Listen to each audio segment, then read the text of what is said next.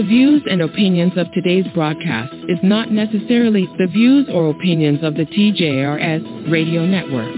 Thank you for being a loyal listener and enjoy the show. Online radio at its best. You are listening to the TJRS Radio Network. You may write me down in history with your bitter, twisted lies. You may trod me in the very dirt, but still like dust, I'll rise. Good morning, and welcome to the Seriouside of the Show, the show where we discuss politics, social issues affecting people of color, and every now and then a little comedy as well. Now here's your host, J. Ryle. Once again, thank you for the wonderful introduction, and good morning. My name is J. Ryle, and welcome to the Serious Side of the J. Ryle Show. Today is January 16th, 2022, and here are the topics that will be discussed on this week's edition of the Serious Side. You may recall that before the Democrats took the Senate in 2008, that the Republicans controlled the Senate for quite some time. In fact, since around 1994, they never had 60 votes, and they managed to do a lot of really bad things during that time. So the reconciliation process is still quite available, and we will use it for good rather than for evil.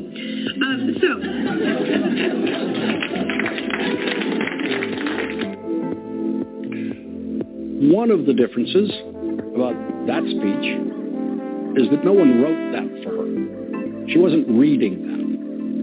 So maybe that means that's what she actually thought.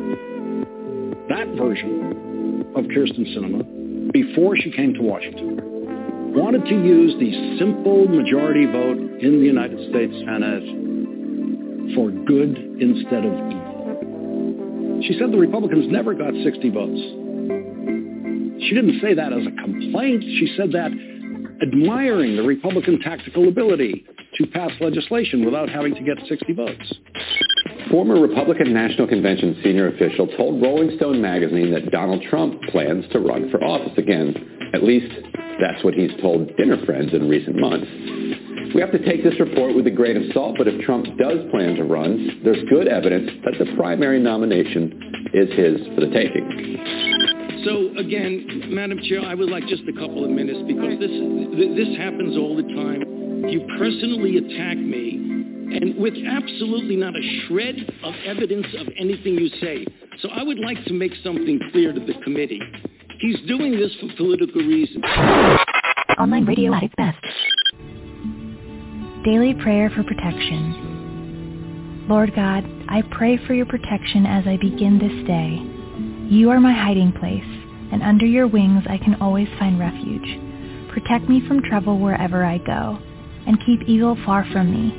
No matter where I am, I will look to you as my protector, the one who fights for me every day. Your love and faithfulness, along with your goodness and mercy, surround me daily, so I will not fear whatever might come against me. My trust is in you, God, and I give thanks to you for your love and protection. In Jesus' name, amen. Word.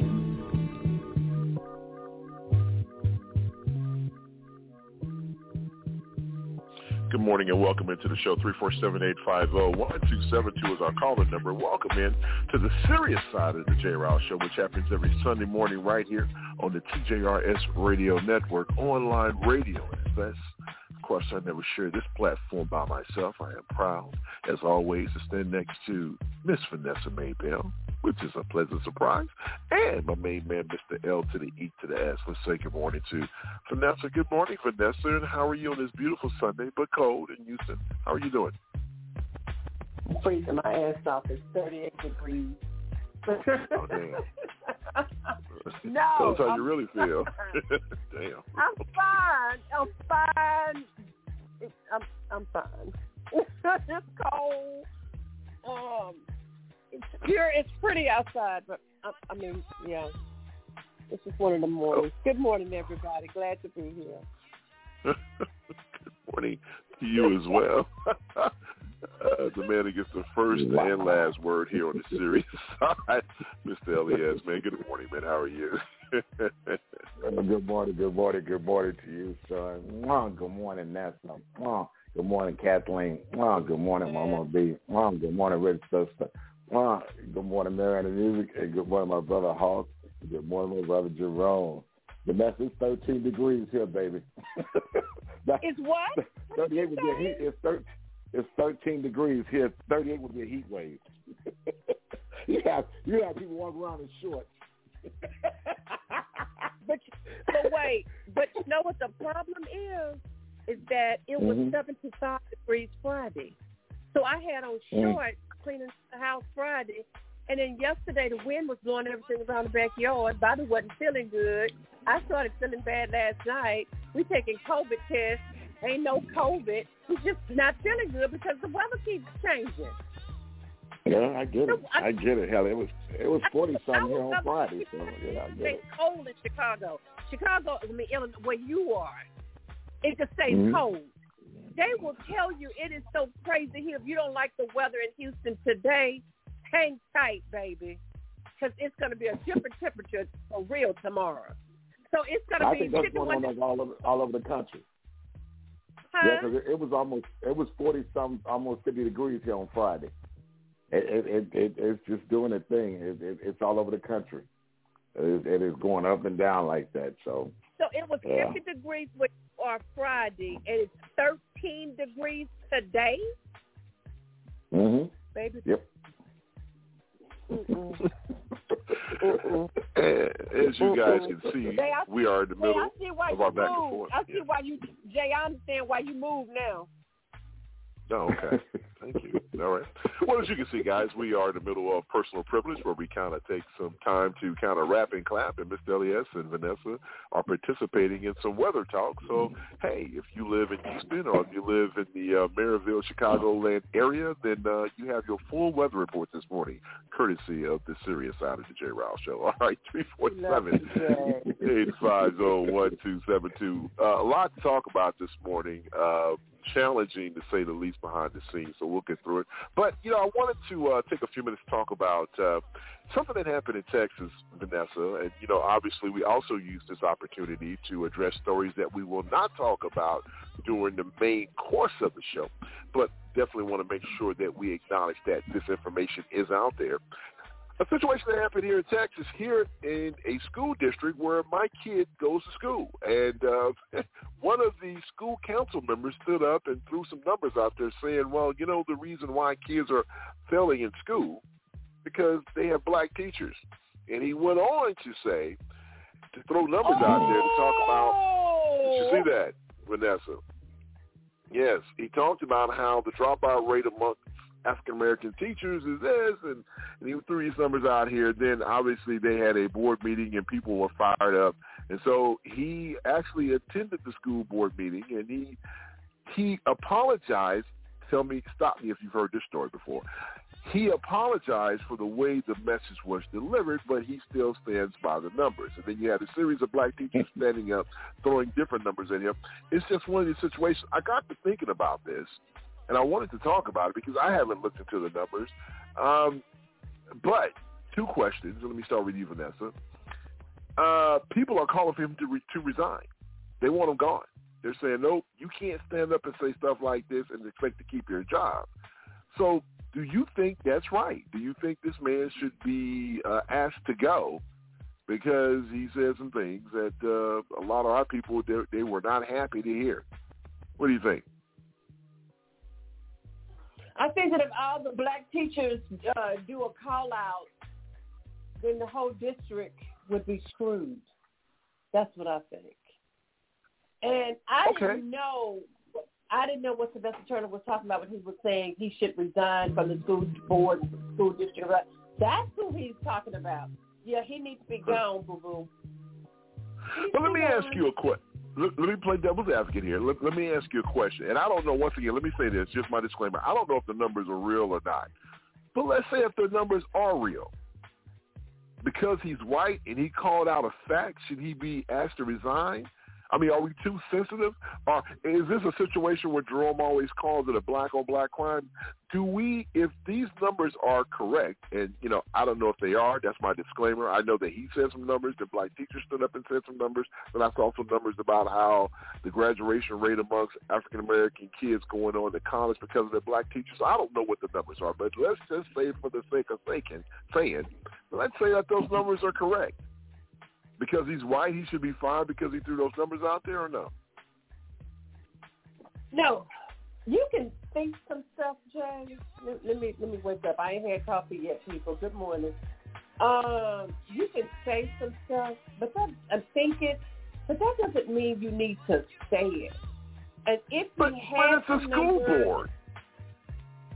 I don't give a damn what. I don't care, Jay. Okay, y'all. Let's just stop for a minute.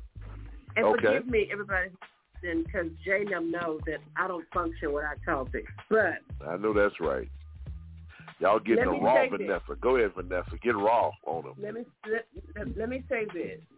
Yes, ma'am. If you go to the grocery store and you got all of these shelves in the grocery store that's partially empty because we don't have enough truck drivers and workers, do you think right now you should be jacking with the damn school teachers?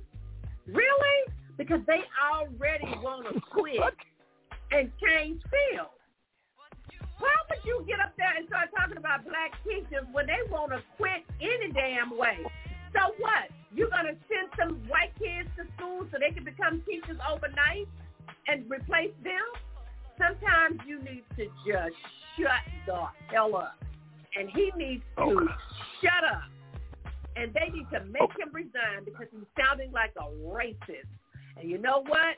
I don't care anything about those numbers because those numbers are just for that district. Those numbers are probably not for an overall.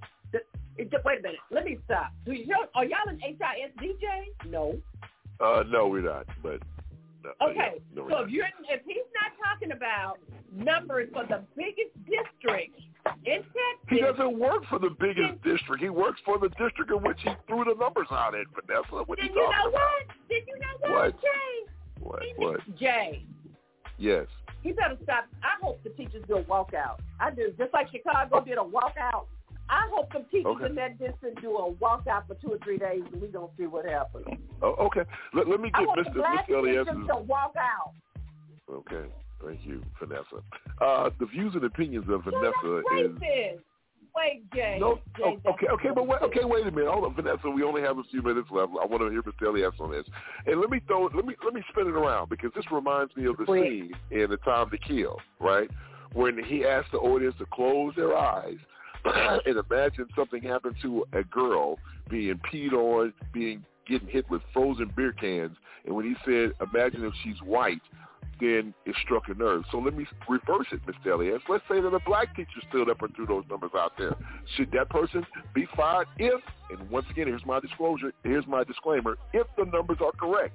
Should she be fired if she's trying to point out a deficit or discrepancy within a school district in which she works?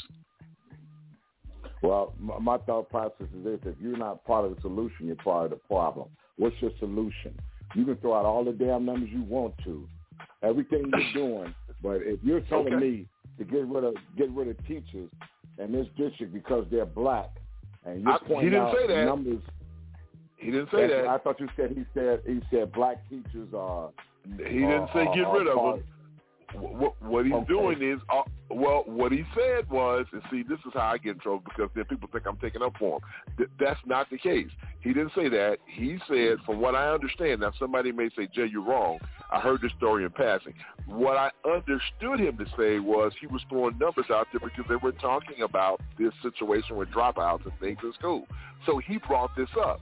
So, in order for you to deal with the problem, you have to first identify the problem. So, the way the form is set up, you bring these things to the table, then y'all talk about solutions on how to fix them. So there you go, Mr. Elias. So what's it? Now, what was this? I didn't hear that part. I don't know. I didn't hear that part. So if you're not part, all you heard was that he said this, and then you left it at that. Come on, man. You got to. Well, I mean, when you're talking in the nature of our children, man, I've said this time and time again. They don't put enough money into education, and I'll continue to say that because we spend more money in the military than we will in the child. So that's fair. Listen, I'm not arguing with you on that. That's fair. What's the solution to the problem? Hey, man, how about giving teachers more money? So, or how about investing more money into education? That would be the problem that they don't do. But you didn't answer my question, though. What? So if it was a black teacher who said this, do you think that person should be fined? Whether it be black or white. Black or white, you got to be part of the problem. I thought I made that clear. I don't give a damn you black or white. If you're not helping our children, then you're part of the problem. That's another 25 cents in the cuss can. We're at 175. Okay, I'll give a damn whether you're black or white. And it's $2. Thank you, whatever. You need to be concerned about our children. That's the way that works. Not a problem. So now, Vanessa, let me bring it back to you. I'm sorry, Mr. Elias. I didn't want to interrupt you. Go ahead and finish your rant. I mean, your point that you're trying to make. Yeah. Go ahead and try and slide something in like you always do. I did not. Yes, you said. Go ahead and finish your rage. That's what you said. I'm sorry. That's what you said. I'm sorry, right? Mr. Elias. I stand corrected, Mr. Elias. I'm sorry. I follow my sword this morning. Go ahead. What you say, Jay? I follow my sword this morning. They're not helping these children. They're not helping children whatsoever. They're not investing money in school. They're not doing anything. It's ridiculous to me. And our children are paying the price for it. Now, but wait a minute. Now, you said they're not doing anything. Is that really a true statement? Are they not doing enough? Is that what you're trying to say? Because I think that would. Why are teachers so underpaid? Why are teachers so underpaid? I'm not. Okay. Hey, listen, I'm with you. My mother was an educator for 40-plus years, so I'm on your team. So, Vanessa, in the minute we have left. That's right, and she was pissed off, too, by the way. All right, Vanessa, in the last minute that we have left, and I do mean a minute because a heartbreak is coming up. If this person was black, would you feel the same way? That person would need to be fired if a black person stood up and threw those numbers out there. Yes, fire whoever it is, because whoever it is just making derogatory comments and it's not making the situation better. They're making the situation worse, and they should come up with a problem. So if you're going to throw the numbers out there as to something that is derogatory to say, then please come back and give us something to solve the problem. That's what I got to say in 1 minute or less. All right, that's good. Hey, listen, I appreciate it. Wow, what a way to start the show. Okay, coming up next, an NPR News update, and then we'll get into the meat and potatoes of the show. You're listening to the Serious Side of the J. Riles Show, 347-850-1672. Live from NPR News, I'm Giles Snyder. All hostages are safe. A suspect is dead following a more than 10-hour standoff at a synagogue in a suburb of Fort Worth, Texas. Pablo Morales-Pena is with member station KERA. He reports on what happened. Law enforcement responded to a hostage situation at Congregation Beth Israel in Colleyville, north of Fort Worth, on Saturday morning. An armed man took 4 hostages during a Shabbat service that was live-streamed on Facebook before being pulled offline. Just after 9 p.m., a series of loud bangs were heard at the scene. Moments later, Texas Governor Greg Abbott tweeted, quote, "Prayers answered, all hostages are out alive and safe." FBI Special Agent in charge, Matthew DeSarno, applauded the efforts of negotiators. It's very likely this situation would have ended very badly early on in the day had we not had professional, consistent negotiation with the subject. Officials say they have identified the suspect but are not yet releasing a name. DeSarno says the investigation is ongoing and will have global reach. I'm Pablo Morales-Pena in Dallas. The AP and others are reporting the man was demanding the release of a Pakistani woman who's serving an 86-year sentence in Texas for attempting to kill U.S. service members in Afghanistan. Leader of the Oath Keepers extremist group expected them back in federal court this week on charges connected to the attack on the U.S. Capitol a year ago. NPR's Ryan Lucas reports that Stuart Rhodes has been indicted on charges including seditious conspiracy. Stuart Rhodes made his initial appearance on Friday in federal court in Plano, Texas. Prosecutors say Rhodes and 10 others conspired to try to take the U.S. Capitol on January 6, 2021, and prevent, by force, the transfer of presidential power to Joe Biden. Rhodes is the highest-profile defendant so far in the Justice Department's Capitol riot investigation. He's the founder and leader of the Oath Keepers, one of the largest groups in America's far-right militia movement. Prosecutors say they want Rhodes to remain in custody pending trial.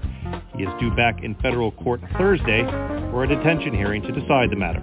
Ryan Lucas, NPR News, Washington. Telecommunications still down across the South Pacific island nation of Tonga more than 24 hours after an underwater volcano erupted. Ashley Westerman reports. When the volcano erupted Saturday, it sent a fast plume of ash into the air over 18 miles up. Shane Cronin is a volcanologist with the University of Auckland. He says the plume also expanded laterally and very quickly. Within 30 minutes of the eruption onset, the ash plume above the volcano was about 180 miles across. Saturday's eruption was the volcano's second in less than a month and sent tsunami warnings ringing out across the Pacific, from New Zealand to Japan to the west coast of the U.S.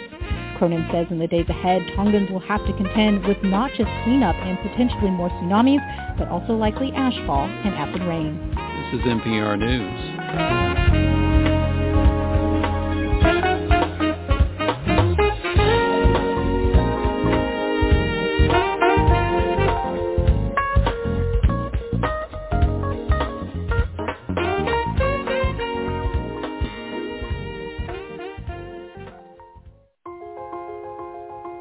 That's how it started.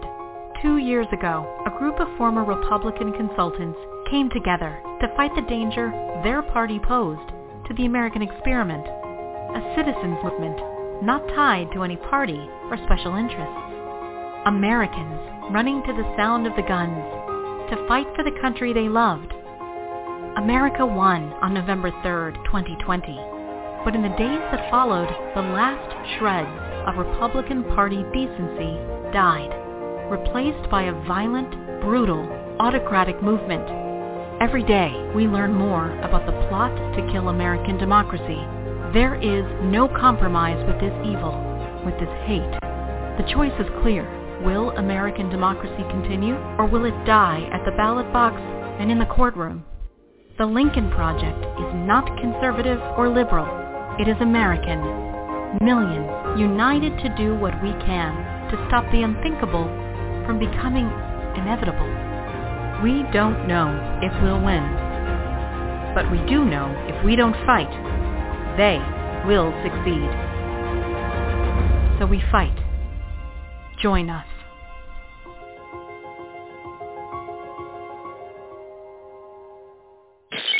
There's no need for me to restate my long-standing support for the 60-vote threshold to pass legislation. And there's no need for me to restate its role protecting our country from wild reversals in federal policy.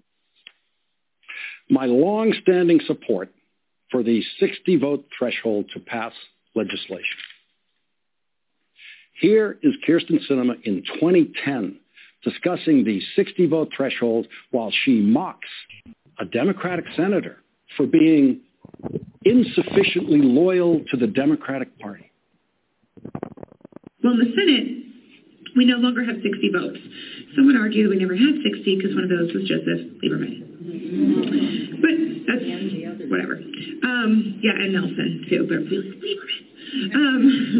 So now there's, I think as the president so eloquently said on Wednesday, there's none of this pressure, this false pressure to get to 60. So what that means is that the Democrats can stop kowtowing to Joe Lieberman and instead seek other avenues to move forward with health reform. And so it's likely that the Senate will move forward with a process called reconciliation, which takes only 51 votes. And by the way, is not unusual. You may recall that before the Democrats took the Senate in 2008, that the Republicans controlled the Senate for quite some time, in fact, since around 1994. They never had 60 votes, and they managed to do a lot of really bad things during that time. So the reconciliation process is still quite available, and we will use it for good rather than for evil.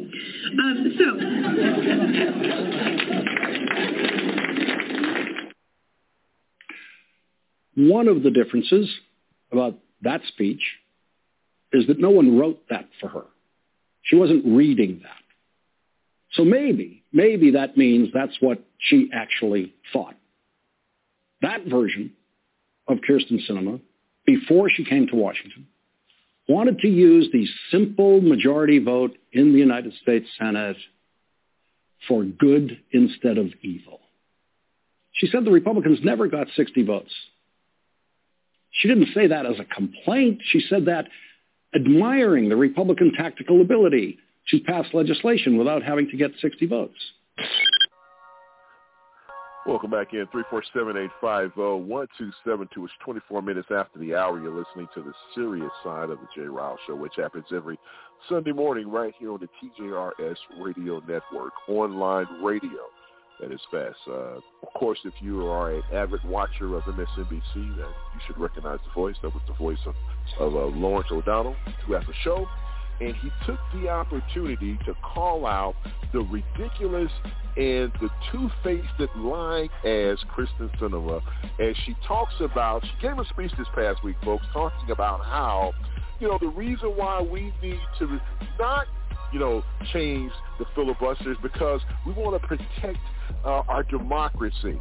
But then, as you just heard, back in 2010, she had a completely different stance. So now here I am pissed off when I hear this. Because let me tell you why. Because I remember a few shows back, I asked Mr. Elias this question. I said, hey, man, so when you look at what she's saying, she is saying, look, if we do this now, what happens when the Republicans take over? So we need to make sure that we abide by these Senate rules that are in place to make sure that when we become the minority, we will have a voice. But then you go back and listen to that speech she gave in 2010, and then you realize something, and I have to take my hat off to Mr. Elias. So let me say this, because I know a lot of times when I play devil's advocate, I should say, a lot of people, including the listening audience, oh, gee, I can't believe you're on that side. Listen, no, I'm not. All I'm trying to do is say, okay, what if? Because that's what I'm supposed to do. That's what I think I'm supposed to do. Whether you agree with it or not, I don't give a damn. But here's the deal. At the end of the day, she's playing politics just like everybody else. And so, Mr. Elias, let's go ahead and get into this conversation. Listen, when I watched that whole, and Lawrence O'Donnell, one of the things I really wanted to play, but it was very, very long. I encourage you to go to YouTube and then type in her name, and then when you see the last word clip, listen to it in its entirety.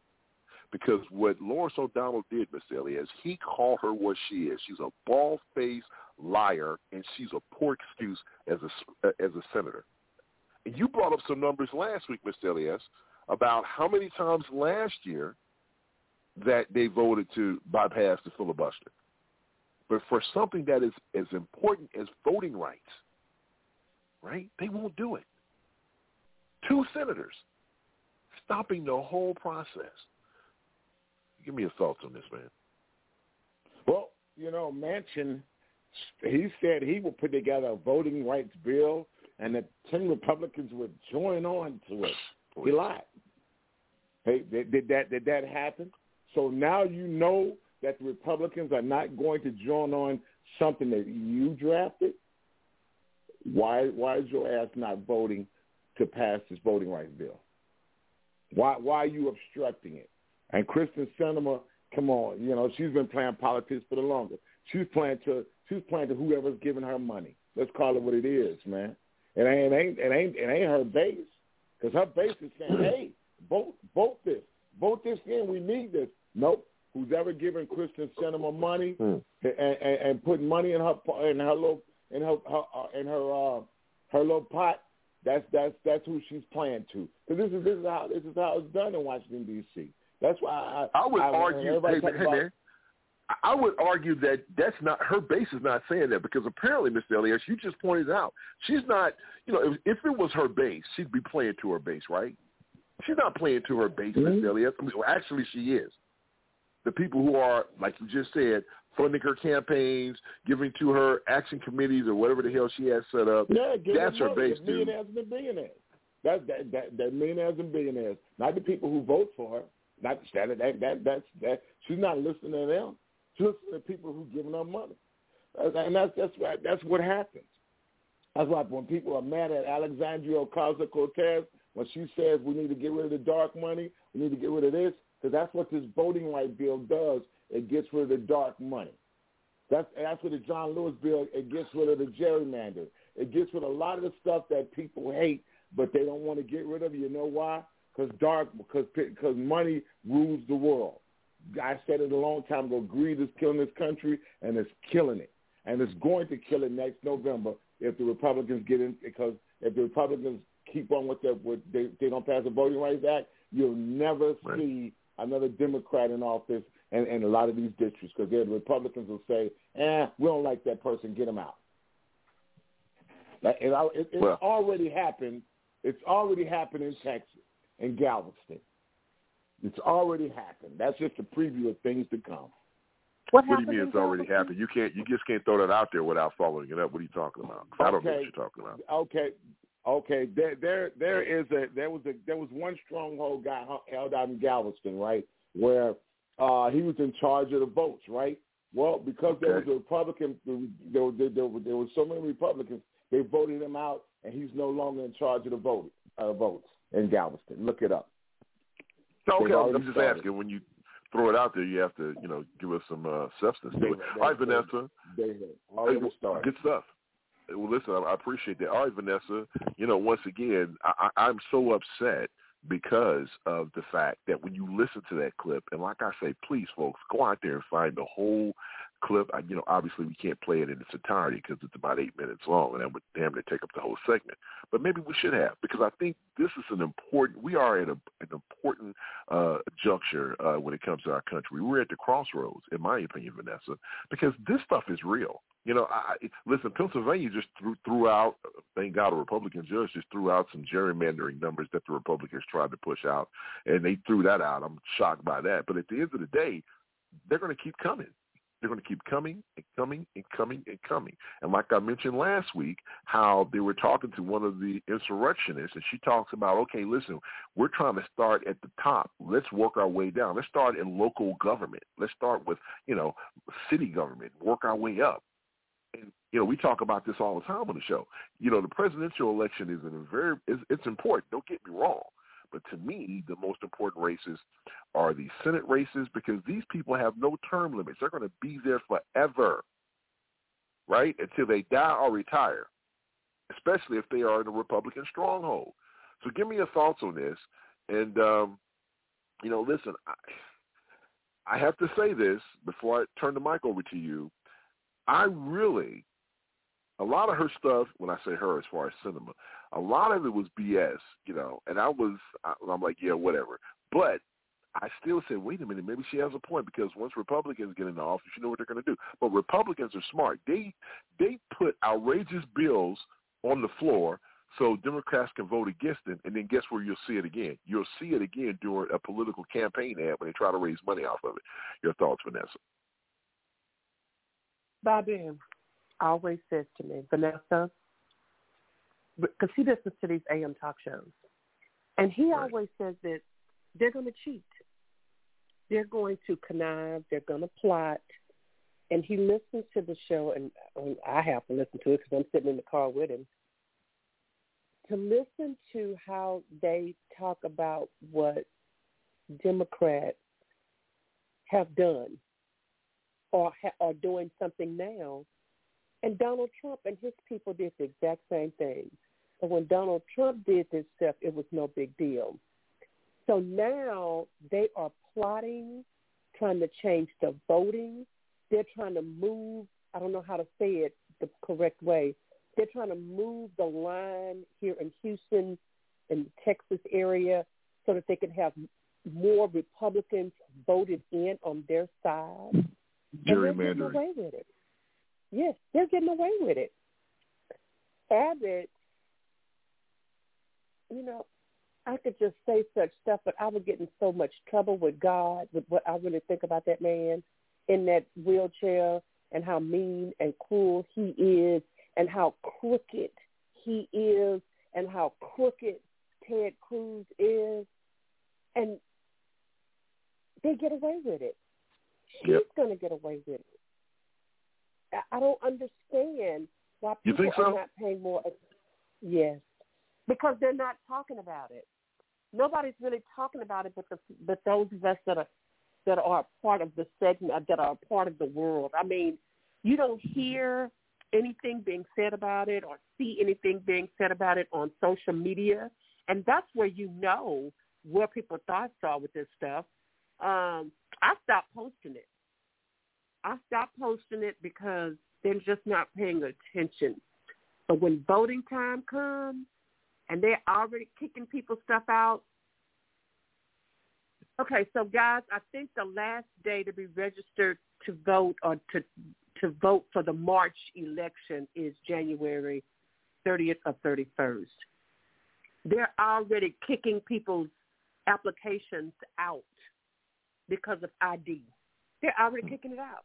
Something about the last 4 digits of your Social Security number is going to have to match something. I mean, they're already jacking with people trying to register. I mean, it's just going to be a mess. It's just going to be a mess. Texas is going to be a holy mess with what they've done. And everything that they've done behind people's back, it's going to come out. And then these people in Texas are going to start paying attention. Yeah, well, you know what? Abbott is doing stuff.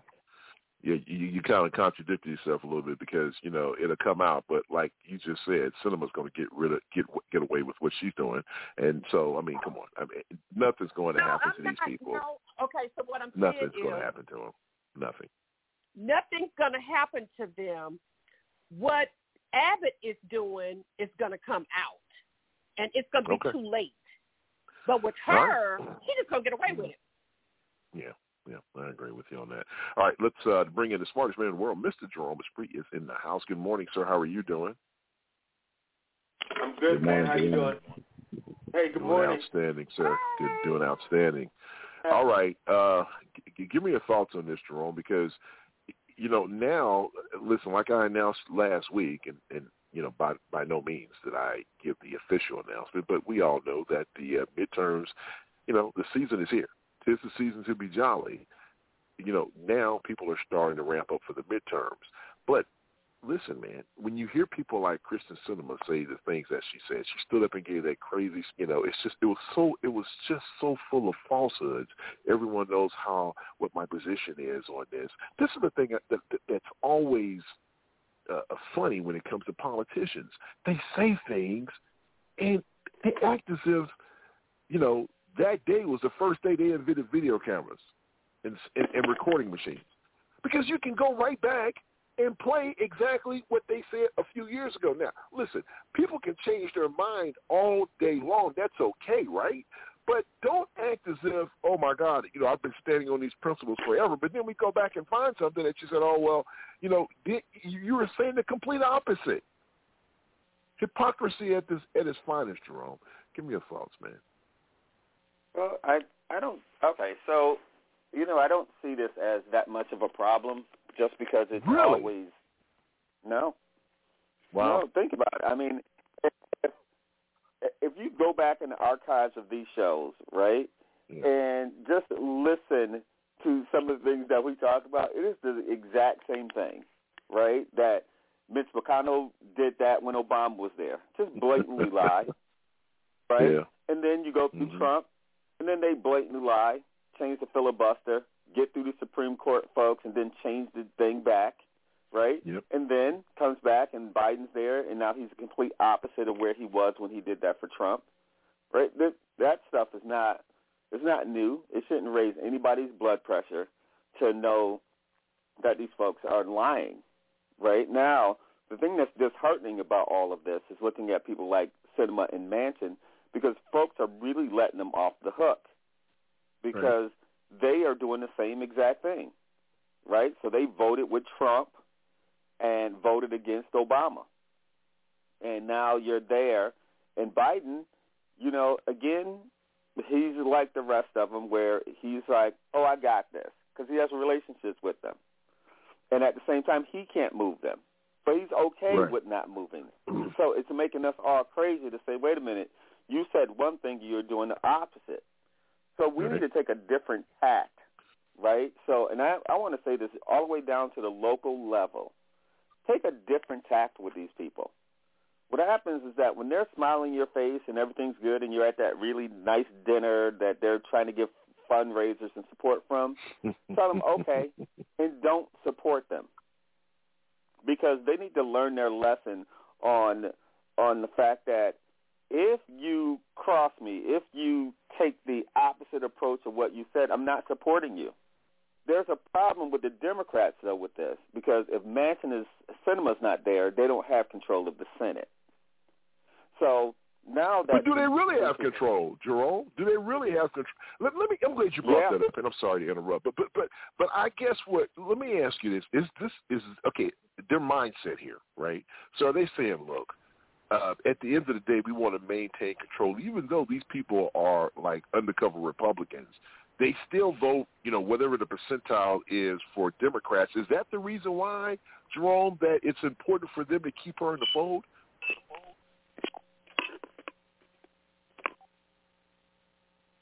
Oh, I think we lost him. I got you. Go ahead. Well, Okay. So I don't know if you heard the question. Let me repeat it here real quick. So when you look at this, right, and I'm sorry for interrupting, but but you brought up something in my mind. It's just not that long, so I want to get it out while it's on my mind. So you talked about this thing with Sinema, right? Do you think the reason why they put up with this stuff is because even though, she's a Democrat, a lot of us look at her like, yeah, you're an undercover Republican. But the fact that she helps to maintain control of the Senate isn't a situation where they say, look, we're just going to have to deal with it because she votes with us X amount of percentage of the time, and we'll take that versus not having her in place at all. Do you think that's the reason why? They continue to kind of deal with her? Yeah, exactly, right? Like, so... Okay. If one of them said, nope, I'm going to be an independent and I'm going to caucus independently, that's going to make it even. And now they have to go through something very different to take control of the Senate. And if you take control of the Senate, Mitch McConnell gets to determine what is on the agenda, right? So, but he is not. Really well. Okay, I see what you're saying. He doesn't really control. You're right. Okay, but you're right. Here's what we're missing. Chuck Schumer is not, and I repeat, he is not Mitch McConnell, because he'd be forcing this stuff through. There's a way to force some of this stuff and force votes. He just threatens to do it, but he doesn't do it. Mitch McConnell would have done it. So that their hearts aren't the same. So you have to kind of think, what tactics are the Democrats using that or what tactics don't they use that the Republicans would normally use? And so those guys are not forceful. The Democrats are always problematic. That's why we don't have too much change in this country, is because the Republicans are determined to roll things back to the Confederacy time. Like, they want to go back to Jim Crow. And they slowly creep us back there. And the Democrats are like, oh, it's not going to happen. They don't really mean no harm. That's not really true, because all of us don't feel like that, right? And they're helping them. So when Trump did all the stuff that he did when they came in there, did they just say, hey, we're going to roll back all the Trump stuff? We're going to kick all of Trump's crazy people out of the post office or running this department? They didn't even do that. They left them there. Sure so did. They're like little terrorist groups that are like sleeper cells. So when the next crazy Republican get in there, no lie. I mean, I'm just saying. I love it. I love the way you broke it down. We don't look at it that way. If you are pro-black and say, hey, I belong to the Nation of Islam, white folks think that you're a sleeper cell. And it's like, look, I work at a freaking gas station. It's like, no, you can't pump my gas because you believe in a nation. It's like, what? Right? Black people are not left alone on our beliefs. White folks are. And so we have to deal with this, because this is a part of what the bigger picture is in people's pathology. We have hope for them to be better than they are. They're not better than that. And we need to deal with this. And we need to figure out a way how to move politics. That's why, I really stopped watching political news for at least like the last 5 to 6 months. I read a ton of news stories, but I don't watch television. It's boring me, and I realize that it's a hamster wheel So whether you're watching MSNBC or CNN or whatever, it's just a freaking hamster wheel because Lawrence O'Donnell and I don't mean to point him out. He's one of actually kind of like him, but they're doing the same stories and the same outrage or the same thing that they're not moving the needle. So who is their audience? Who are they talking to? Right? They're talking to themselves because they're not changing anything either because they're not calling them out. So when you said that earlier, who is calling them out for their hypocrisy? It's like, yeah, they're calling them out, but at the same time, you look at MSNBC and you say, why isn't Keith Olbermann there? It's because Keith Olbermann was really calling them out. He was calling them stupid. He was calling them liars. He was calling them exactly what they were. And Rachel and those guys have to be polite or they wouldn't even have a job because they're holding down status quo still. That's good stuff, man. Good stuff as always, my main man, Jerome. All right, it's convenient time. In 4 minutes or less, something that you need to know. We'll talk to you on the other side. You're listening to the Serious Side of the J. Rouse Show. We'll be right back after this. Don't go anywhere.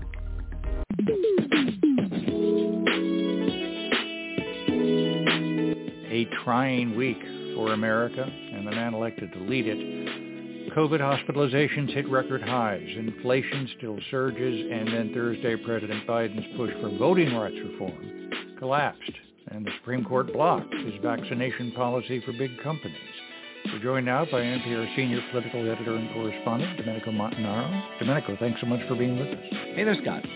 These are all hard, real problems, but also, to be practical about it, political problems for the president, aren't they? Well, definitely. And Biden, ended the year at a low point. He was hoping to turn it around for the new year, but his plate just got a lot heavier. In addition to the setbacks that you guys highlighted, his domestic legislative agenda remains stalled. We've started to see more empty shelves at grocery stores again, caused mainly by COVID issues, but it's something conservatives have latched on to criticize the president. Now, to be sure, Biden has had some real accomplishments. I mean, the infrastructure law is going to pour billions of dollars into states to repair roads and bridges. He also got through the American Rescue Plan early on, which did put thousands of dollars in many Americans' pockets. And considering the 50-50 Senate, that's not a bad legislative record. But Democratic infighting over the spending bill and anger from activists over Biden not taking a firmer stance against the filibuster earlier have taken up way more oxygen than the White House would have liked. Did the Biden administration set expectations too high? The count in the Senate was no secret. Right, and I think that is a big part of the problem. I mean, because even if Biden came out sooner in favor of getting rid of the filibuster, for example, it's not clear what difference it would have made. The votes weren't there to do it when he took office, and they're not there now either. Getting rid of the filibuster also is not a move that polls particularly well either, and that's all put Biden in quite the box. His party base sees democracy threatened, while independents are reluctant to embrace bold change. But again, I'm not even sure any of this really matters, because you've had two Democratic senators who've steadfastly refused to go along. And it is up to the president to set expectations, and the expectations he's set and that have been put on him have really been out of whack with reality. Politicians all promise the moon, and then their supporters are surprised to find out the presidency is a rocket ship without any fuel of its own, really. The fuel is votes, and Biden doesn't have them right now in the Senate. You seem to be suggesting that if the president had more votes in the Senate, he might have more political influence. Oh, definitely, and would do a whole lot more, too. It's been well known. His agenda has been held up mostly because of two Democratic senators, Joe Manchin of West Virginia, Kyrsten Sinema of Arizona. They continue to balk at legislation and measures that they see as going too far. Sinema notably took to the Senate floor this week, reiterating her opposition to the filibuster changes before Biden had even arrived at the Capitol to try to convince Senate Democrats to change the chamber's rules. So much for that. Biden, thought he could get Manchin and Sinema to move toward his position using the politics of the personal, but frankly, Biden perhaps puts a lot, maybe too much stock in his own powers of persuasion, both domestically and on the world stage. As we've seen again and again in U.S. history, sweeping change is usually only brought about through Congress when a president has numbers. FDR's New Deal, LBJ's Great Society measures, Barack Obama passing health care. All of those presidents had big majorities, much bigger than this president does. NPR's Domenico Montanaro, thanks so much. You're welcome.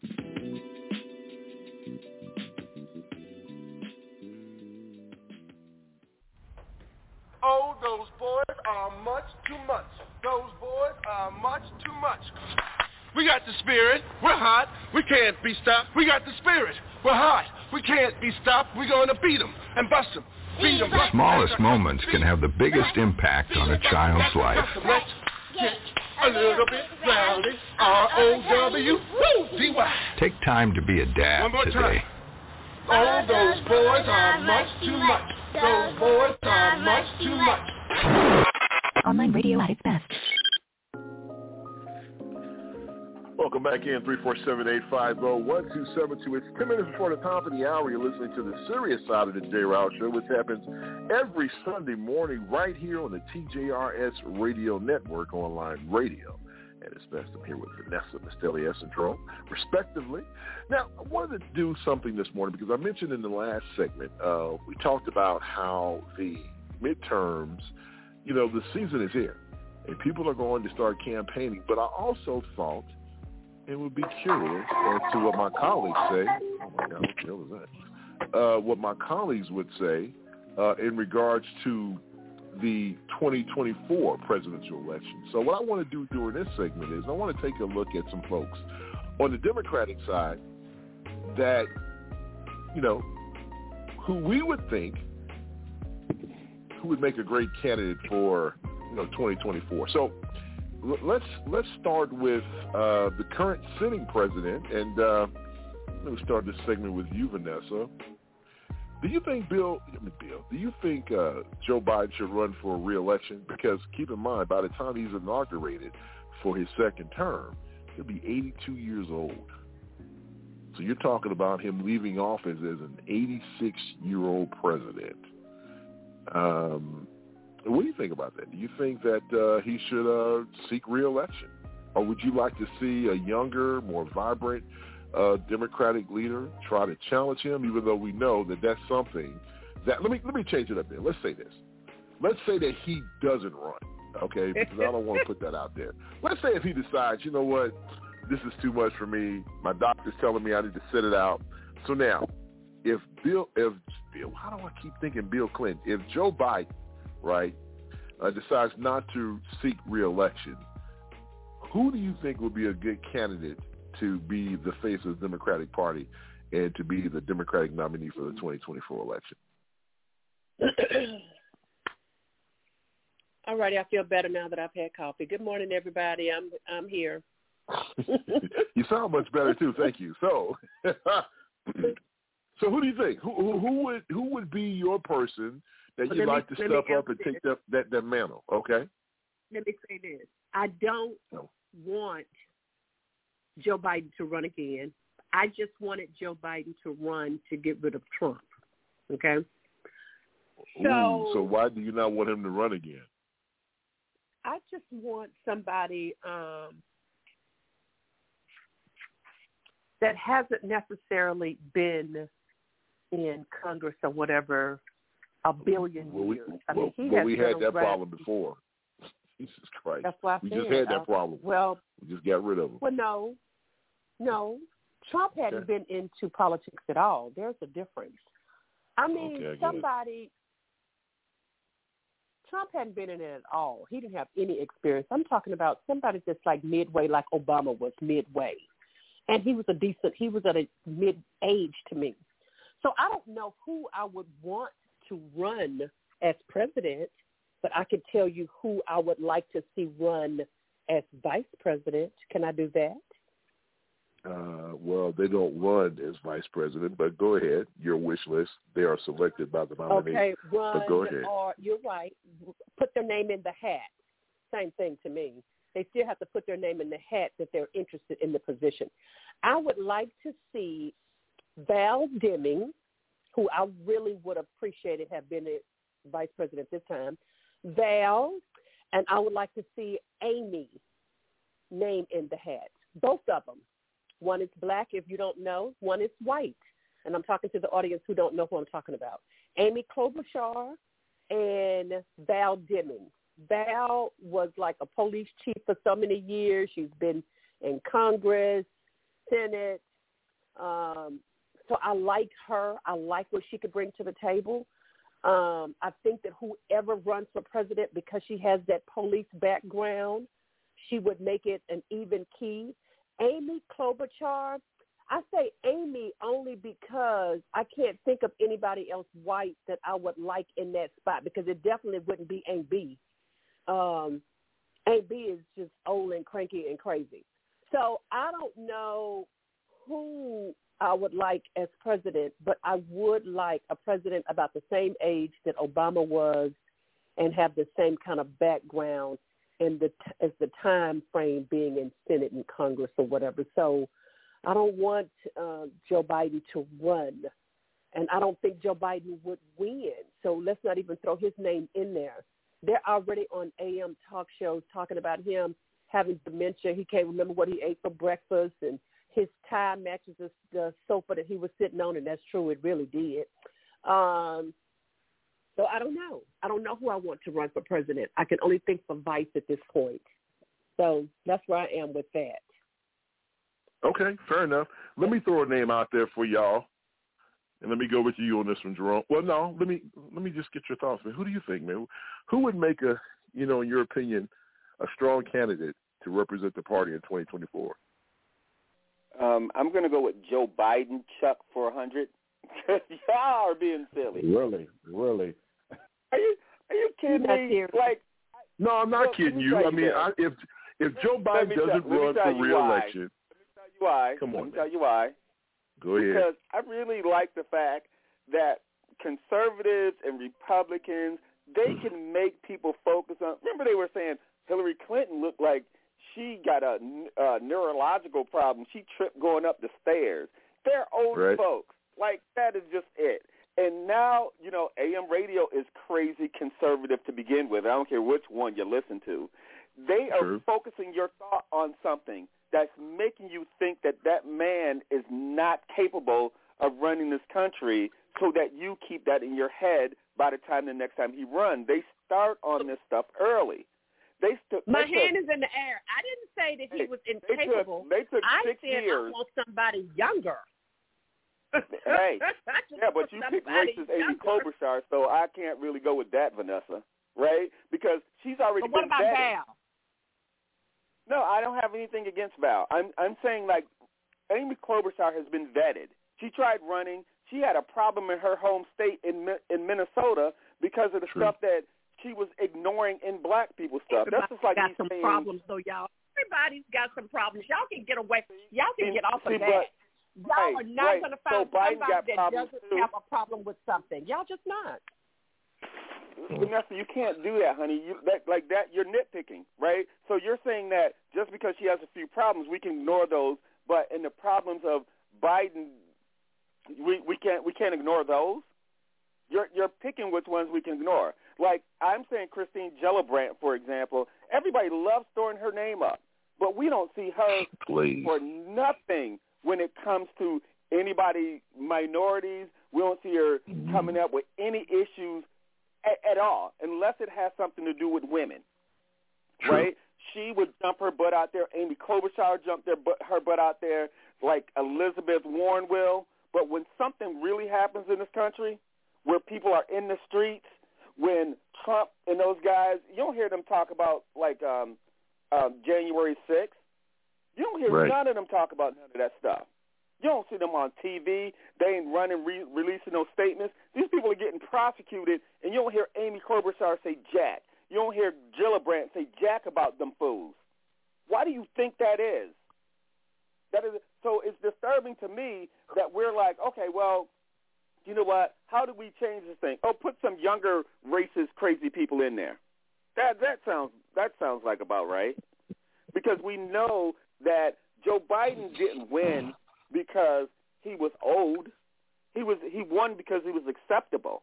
So even when the Democrats, who cannot stick together worth squat, said, and can't we find a middle-aged acceptable person like what you just described? Can't we find one think about that is it. middle-aged? Think about it this way. Okay. Think about it this way. When they were running, they were like, hey, Buttigieg can win. I think he's going to win. His ass got smoked. No, I never said that. I ain't think that either. There were a lot of people who were saying Buttigieg can win. They want to let him run the White House. Not now. Not right now. Well, I'm saying, but the people who thought that his butt can win, or what's that guy, Yang, Like, people went at that dude. And I can't tell you how many phone calls I fielded for that. And it was like, yo, I like what he's saying. Don't you think? And I'm like, he has no shot. And folks are like, you know, we need somebody younger in there. We need to do this. And he went on a bike ride to protest George Floyd or something, and the black folks ran him up out of here, him and his campaign staff. But Biden doesn't even want to run another term, Jerome. But Jerome, Biden said at the beginning he only wanted to do this his one term. Biden said he didn't even want to do it two. So he said right, but think about it. Well, first of all, he did not say. But I'm saying he did not say that he was going to leave after one term. We are putting this on here. And again, the reason that I'm a little bit frustrated with this is because I hate this part. Because people used to do that with Muhammad Ali. You'd be like, oh, Muhammad Ali going to die. And it's like, stop wishing that on that man. Oh, wow. Right? When somebody gets a certain age. Nobody said all of that. No. You have taken the extreme of what I said. No, I am not. Here's what I'm saying, Vanessa. I'm saying having the conversation about somebody having dementia when they don't have dementia is us using our energy projecting something on someone. We do that in this country a lot, right? So there will be hearing stories about O.J. is about to die or Cosby is going to die because that is what happens. You know, like Reagan, I think he pronounced Gaddafi's name incorrect because it's a sign of disrespect.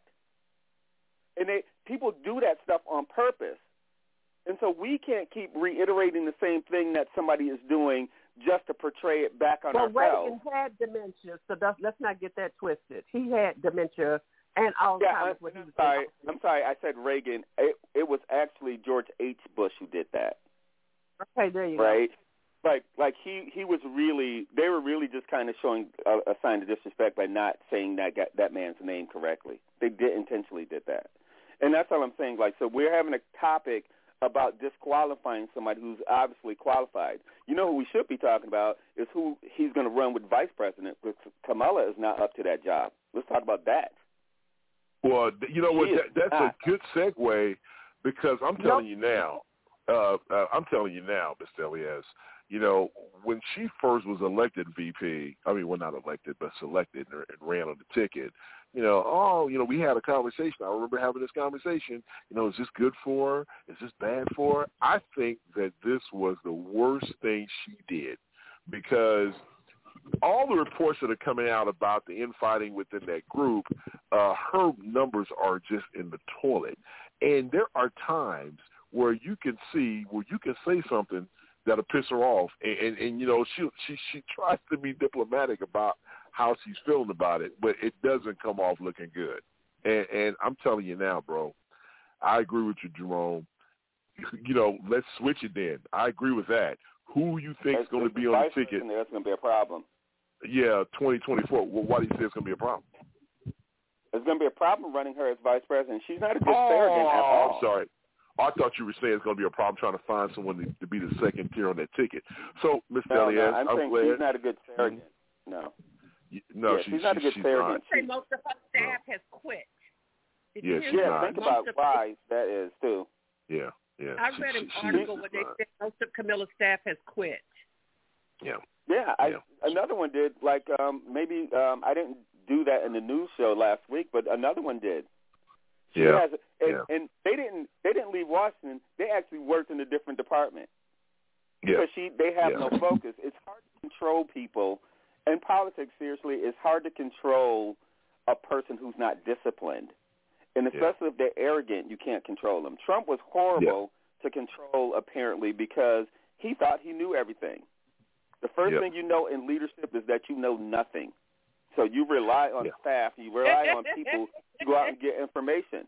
That's what wisdom tells us. I don't know anything. I can admit that. I make a lot of phone calls. You ask me a question, I think I can call somebody who find an answer to it. But I don't claim knowing jack. But if you're going to be in leadership, you cannot do that, right? And I think, and I don't know Kamala, I don't know anybody who works for her.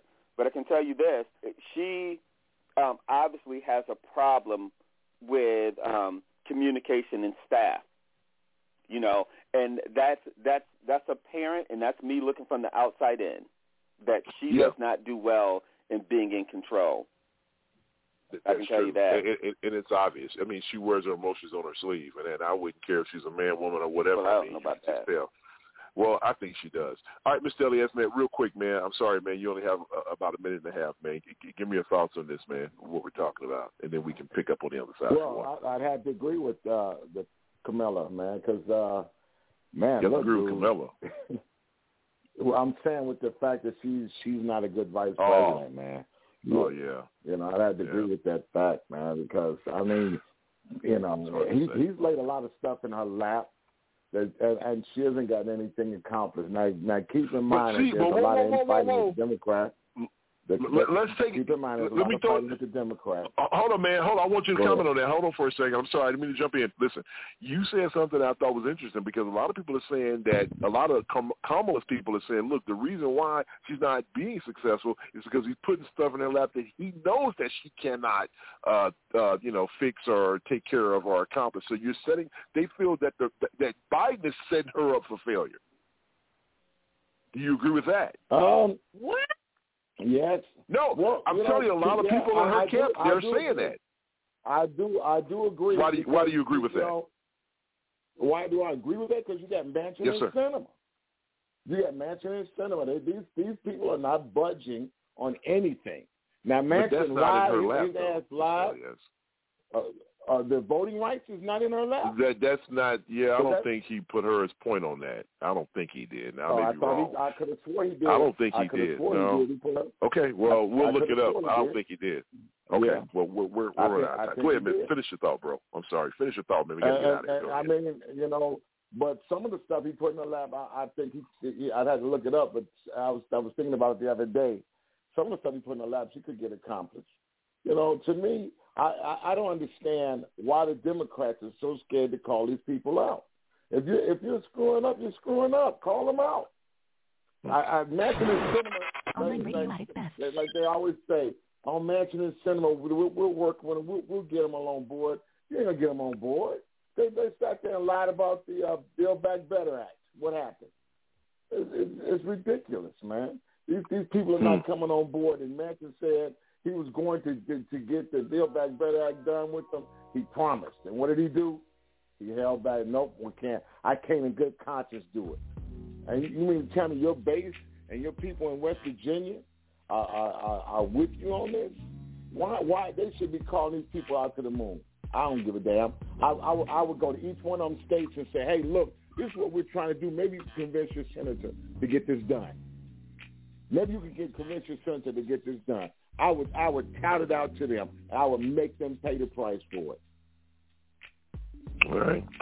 $2.25 is in the cuss can. We'll be right back after this. Online radio at its best.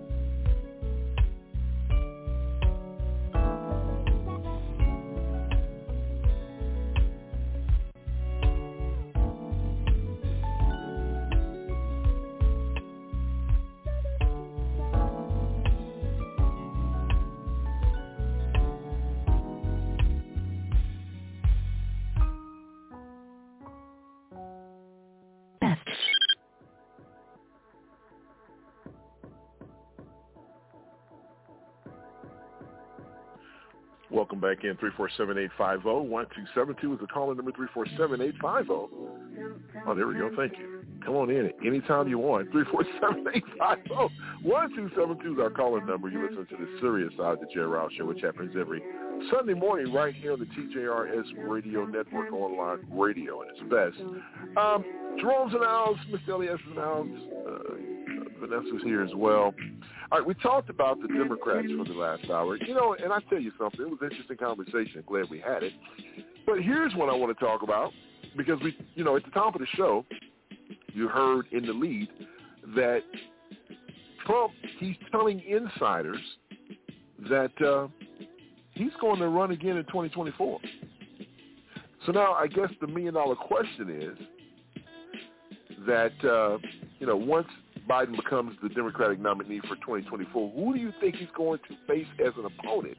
And is it realistic to think that Donald Trump, with all the freaking litigation that he has going on, do you honestly think this guy is going to run for office again? Let's start the conversation right there. And let me start with you on this, Jerome, because, you know, we thought that that guy would be in jail by now, or at least be getting close. Then there was a part where I said, I don't know what's going to happen. But now I'm hearing new reports that, you know, hey, maybe this can come to fruition. But once again, do you think this guy's going to run for office to be for the GOP coming up in 2024?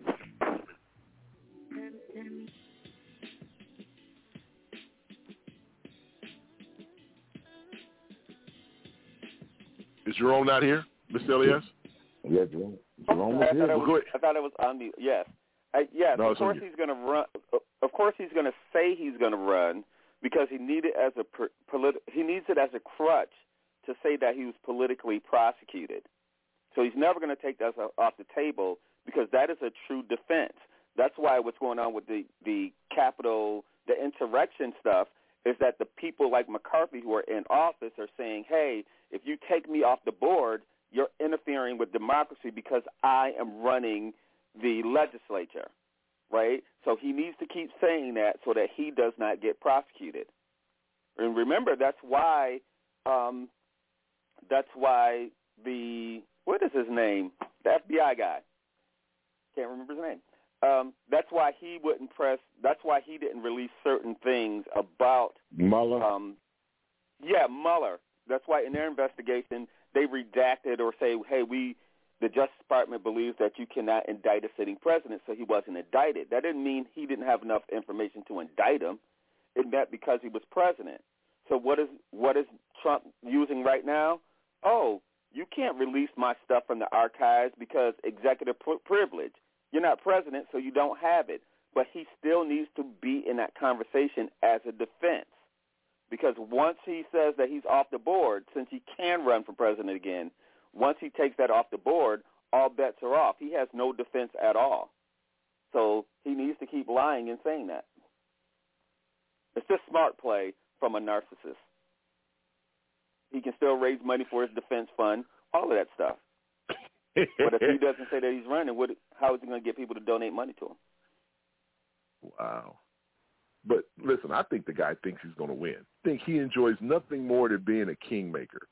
He enjoys the fact that people come to Mar-a-Lago and kisses his hand, Mr. Elias, too. Please, Master, bless us. Put the sword on the right side and the left side and bless us. So I think he gets off doing this, Mr. Elias. You tell me. I honestly, I think he's going to run. And I think if the Republicans have their way, we're going to have an autocracy here. I think they'll get rid of. I think that they'll get rid of the 8-year rule, and we'll have an autocracy here. I believe in my heart of hearts that's what they'll do, because they know that Trump has the support of so many millions of people, and now they're putting themselves in a predicament where they can say, I don't care if he won the election, he didn't. And that's just the way it's going to work. And people don't realize this is what's happening, and they don't care that's what's happening. Like I said, I had a friend who said, I was making more money in the stock market with Trump. Whoa. let me ask. Let me borrow a phrase from the nun from Sister Act 2 at the end when it's about the roll of credit. She say, "Now wait a minute, hold on, Mr. Elias. Are you trying to tell me that you think that the Republicans, they are playing chess, not checkers, and that their intent is for him to get into office?" Let's make sure, because I want to come back to this. Get into office, and then they're going to change the rules to allow him to be president forever? Is that what I just heard you say? Well, no. I think it'll be his family. I think it'll be the Trump family. I believe that in my heart of hearts. They've changed. You know how? Look at how they changed. Look how they changed the rules in the voting game now. Look at how they changed the rules in the voting game now. Even if the Democrat wins office, even if he wins he could have millions and millions of votes more than this person. The West End could come in and say, "We don't think he won. He didn't win." They're doing that right now. I'm telling you, they're doing that right now. You know what? I'm telling you. I'm here to tell you. Our democracy is in peril. Our democracy is in peril. I'll give you this. Let me tell you what I'm going to give you. If you'd have told me on September 10th, 2001, that someone would run planes into the World Trade Center, I thought you were crazy. If you'd have told me, in 2021, that the Republicans would cheat and run a Supreme Court justice in less than, 40 days to get them on the bench after all the hoopla they raised about Merrick Garland, I'd have still been looking at you cross-eyed. I'm here to tell you, man, I'm thinking that I can't look at you cross-eyed on this. Vanessa, I'm here to tell you that as far-fetched as that sounds, what he just said, if you'd have told me January 5th that a bunch of white people, ex-military and ex-cops, would storm the Capitol and that there wouldn't be a bloodbath out there on the front line, I'd have told you were ridiculous. But I cannot sit here and say with a straight face that what he is saying, he is in Mr. Elias, there could be some validity to that. Think about what he just said, that the Republicans will run Trump, and if he wins, because there are people out there thinking that he can win, because, I don't understand what the American people are looking at. I really don't. Biden's numbers they're bad. But if you look at the unemployment numbers and things of that nature, they're almost back at pre-pandemic levels. So their goal is to get him back in office, Vanessa. Listen, to get him back in office, and then once he's in office, Vanessa, they're going to change the rules and let him just be president forever, him and his family. What do you think about that?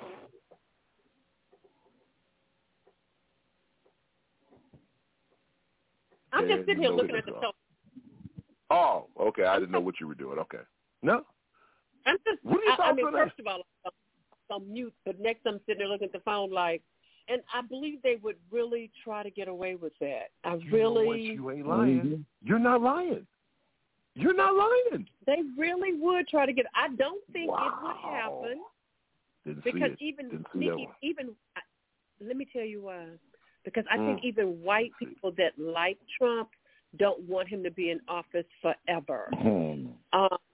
I do believe that. I believe that some of them would be sneaky, and they wouldn't necessarily vote for that law or for that rule.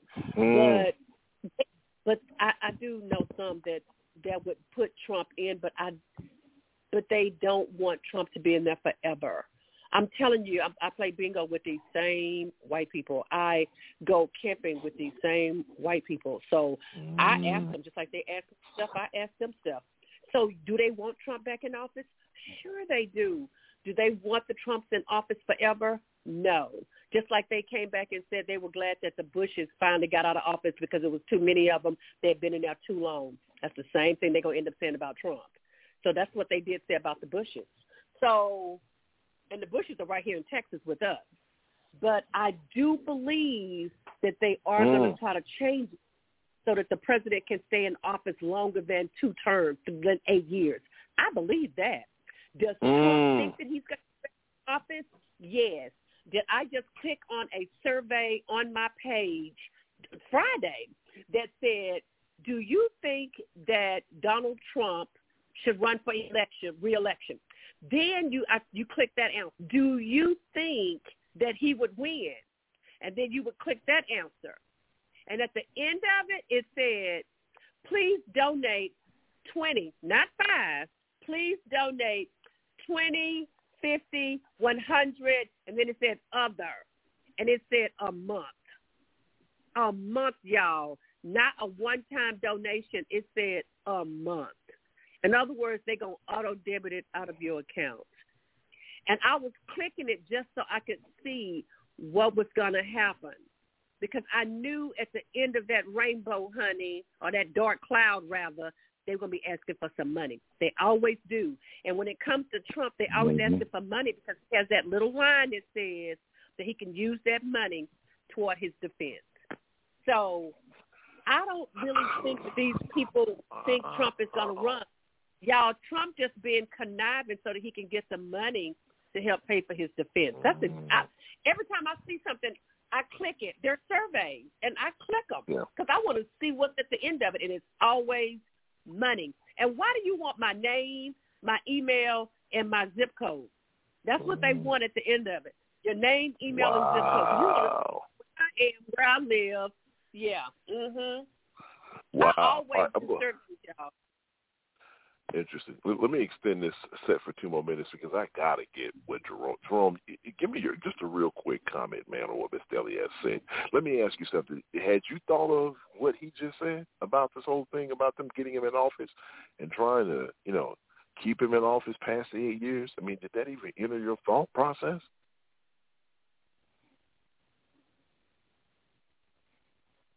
And the no-hitter's gone again.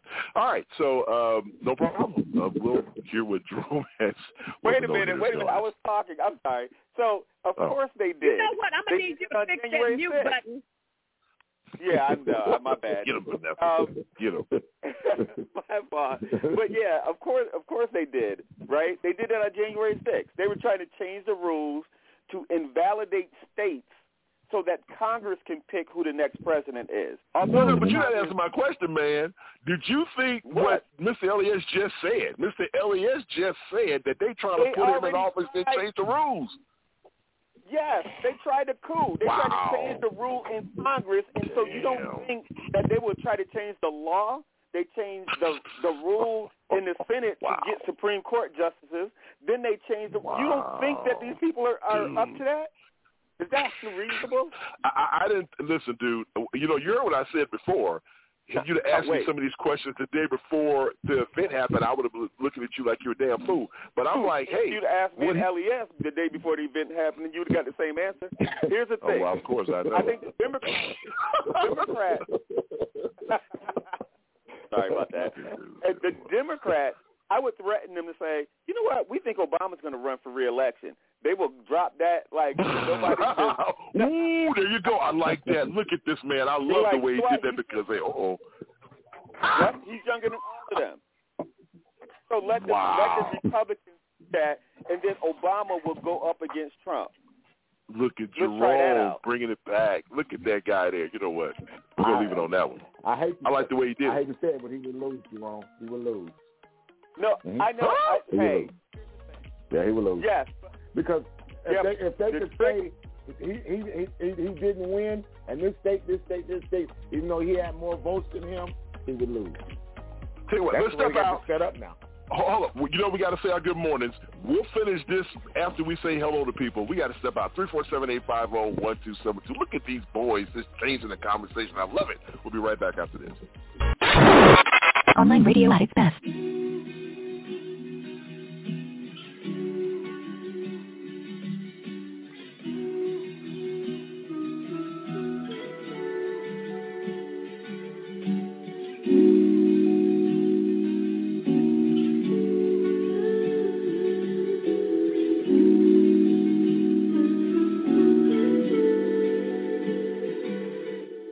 I know you're older, when or if you're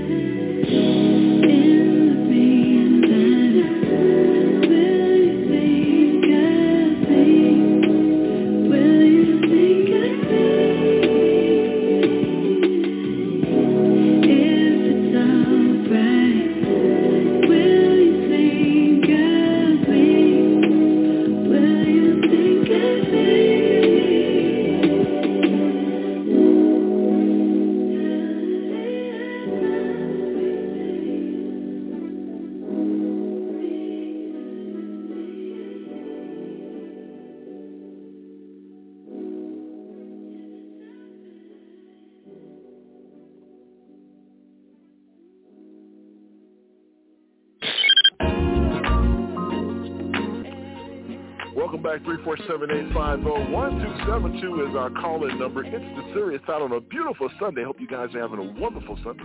Weather's pretty good in your neighborhood. It's pretty dang old cold here in H-Town. But let's say good morning to our crew like we always do. Look at me rhyming on a Sunday morning. Let's say good morning to the very lovely Miss Vanessa Maybell. Good morning, Vanessa. How are you? Good morning, everybody. It's beautiful in Houston, but it sure is cold. I know that's right. Lighting that dang on fireplace. I'm going to lit that thing 3 or 4 times already. What's going on, Mr. Jerome Spree, man? Smartest man in the world. What's that? All right, is this thing on? I'm just joking. Hey, what's going on? You know, I've been having mic problems. Yeah, you're right. You have been having mic problems. The man who gives the first, last word, Mr. Elias. What's up, bro? How you doing? Good morning, sir, and good morning, Nessa. Good morning, Kathleen. Good morning, Momo B. Good morning, Rich Sister. Good morning, Mariana Music. And Mariana Music, that first song was Love You Like by Peter Velasco. And the last song that played was, there's a lot of shit. Hold on, Mariana. I'm pulling it up. It was Love You Like. Yeah, my phone is acting a complete donkey right now. Anyway, I'll let you go at the end of the show. And good morning, my brother Jerome. Good morning, my brother Hawk. Oh, okay. I was already thinking we have to send Mariana some flowers or something. We ain't heard from her in a while, and now you messing up her music. She ain't feeling love. Hey, look, it's called "Think of Me" by Alex Isley and Jack Dine. Okay,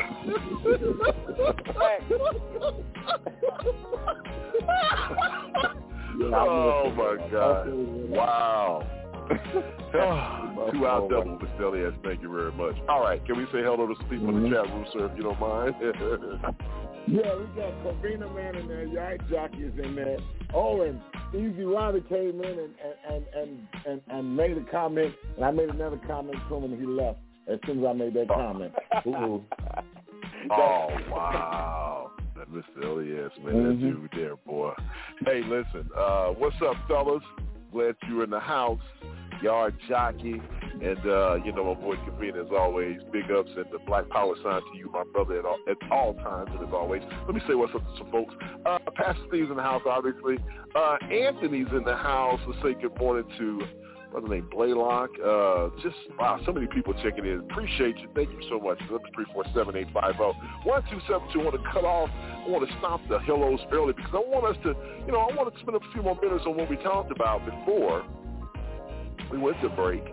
I thought you said President Obama would lose. And I want you to, explain yourself, young man. Explain yourself. Are you kidding me? No, I'm serious as a heart attack. He will lose. Stop. Yep. That's not stop. Okay, here's why I say that. The way they have this thing set up, even if he won the majority of the vote, he would still lose because they could say that this voting block wasn't legitimate, this voting block wasn't legitimate, and that voting block wasn't legitimate, therefore taking votes away from him.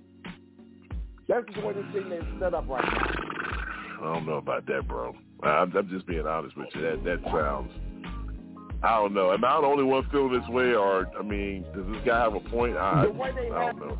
And Atlanta, they can discount all of Fulton County right now and say that those votes don't count because they're not legitimate votes. And that's all they got to say. It's a not legitimate voting block.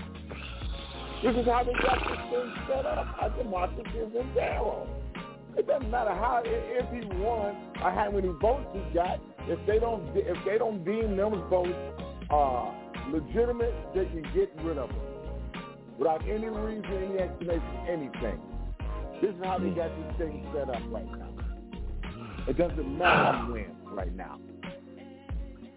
The only thing I can add to that is just to say that because a black man was president, it created Donald Trump. Those people who felt like white folks own and have a right to everything on the planet felt some kind of way about a black man being liked and well liked by everybody, and it outraged them. Obama didn't do anything negative to white people. It's just the emotional attachment to a white man not being there is what created Donald Trump, and he played on that. I don't know if that can work head to head though, because Obama won't give them the energy back that they require to hate him. I don't think it's that easy to hate Obama. It's easy to hate the image of Obama because he's black, but not him per se. Because people love Michelle.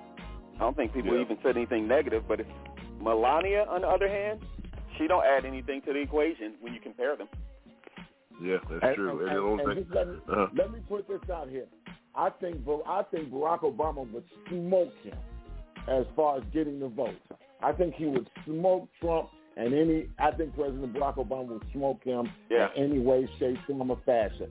But because of the way they're setting these voting rules up and the way they're doing the voting rules right now, they're going to discount a lot of folks in Atlanta, Fulton County, and in Detroit, Wayne County. They're going to discount all those votes. Milwaukee is going to be discounted. They're going to. I don't think it's the black vote you have to worry about in this case. So what happens is that in white communities, like majority white communities, or in those areas, I think Obama still will beat him there. So even when they discount black people votes, it's like the history of white folks discounting black people on the census, right? Black people have roughly had the same amount of numbers in the census for the last 30 years, which is stupid. That's not even possible. Right. But they always downplay black people's numbers. Even if you did that during an election, it's the white folks, and especially white females, that pendulum swing that I don't think will vote for Trump. They pendulum swing. They voted against Hillary, but I don't think they'll do that with Obama. Yeah, I think they can't win in their own backyards with somebody like Obama there. White women like Obama. I agree with you. All right, we got to go. All right, here's let's see, can we fit this in before we get out of here? Before we get out of here and get to what everybody else has really been waiting on at the top of the hour. So again, Madam Chair, I would like just a couple of minutes because this happens all the time. You personally attack me, and with absolutely not a shred of evidence of anything you say. So I would like to make something clear to the committee. He's doing this for political reasons. What you need to do is, he said in front of this committee. Do you think your takedown of three prominent epidemiologists was not political? You don't want me to finish, because you know what I'm going to say. That was the question. Senator, were you political in taking down these three prominent epidemiologists? Senator Paul, if you would please, I'm going to allow this Dr. Fauci to respond. We have a number of senators who would like to ask questions, and I would like him to be able to respond. Please do. So the last time we had a committee, or the time before, he was accusing me of being responsible for the death of 4 to 5 million people, which is really irresponsible. And I say, why is he doing that? There are two reasons why that's really bad. The first is it distracts from what we're all trying to do here today, is get our arms around the epidemic and the pandemic that we're dealing with, not something imaginary. Number two, what happens when he gets out and accuses me of things that are completely untrue is that all of a sudden that kindles the crazies out there, and I have threats upon my life, harassment of my family and my children with obscene phone calls because people are lying about me. Now, I guess you could say, well, that's the way it goes. I can take the hit. Well, it makes a difference. Because as some of you may know, just about 3 or 4 weeks ago, on December 21st, a person was arrested who was on their way from Sacramento to Washington, D.C., at a speed stop in Iowa. And the police asked him where he was going, and he was going to Washington, D.C. to kill Dr. Fauci. And they found in his car an AR-15 and multiple magazines of ammunition, because he thinks that maybe I'm killing people. So I ask myself, why would Senator want to do this? So go to Rand Paul website, and you see Fire Dr. Fauci with a little box that says, contribute here. You can do $5, $10, $20, $100. So you are making a catastrophic epidemic for your political gain. So you have politically attacked your colleagues and in a politically reprehensible way attacked their reputations. Okay, you won't defend it. You won't argue it. You'll just simply turn around the attack. Continue this hearing. We have a number of questions from other senators. One more minute, please.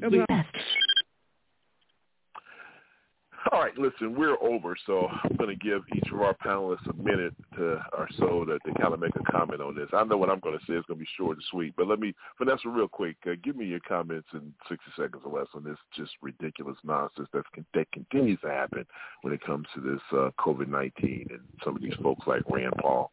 Give me your thoughts on it real quick. They're a-holes. Continue on. All right. That's I like that. Quick and easy. What about you, Jerome? 30 seconds, but okay. All right, I'm gonna second with Vanessa. I'm gonna make mine short too. I'm gonna go with Vanessa on this one. Okay. There you go. All right. That leaves more talk for you, Mr. Elias. We still have 3 minutes left. How about you? What do you have to say about this, Mr. Elias? Well, I'm going to give the same sentiment that Dr. Fauci gave. Moron. He's a moron.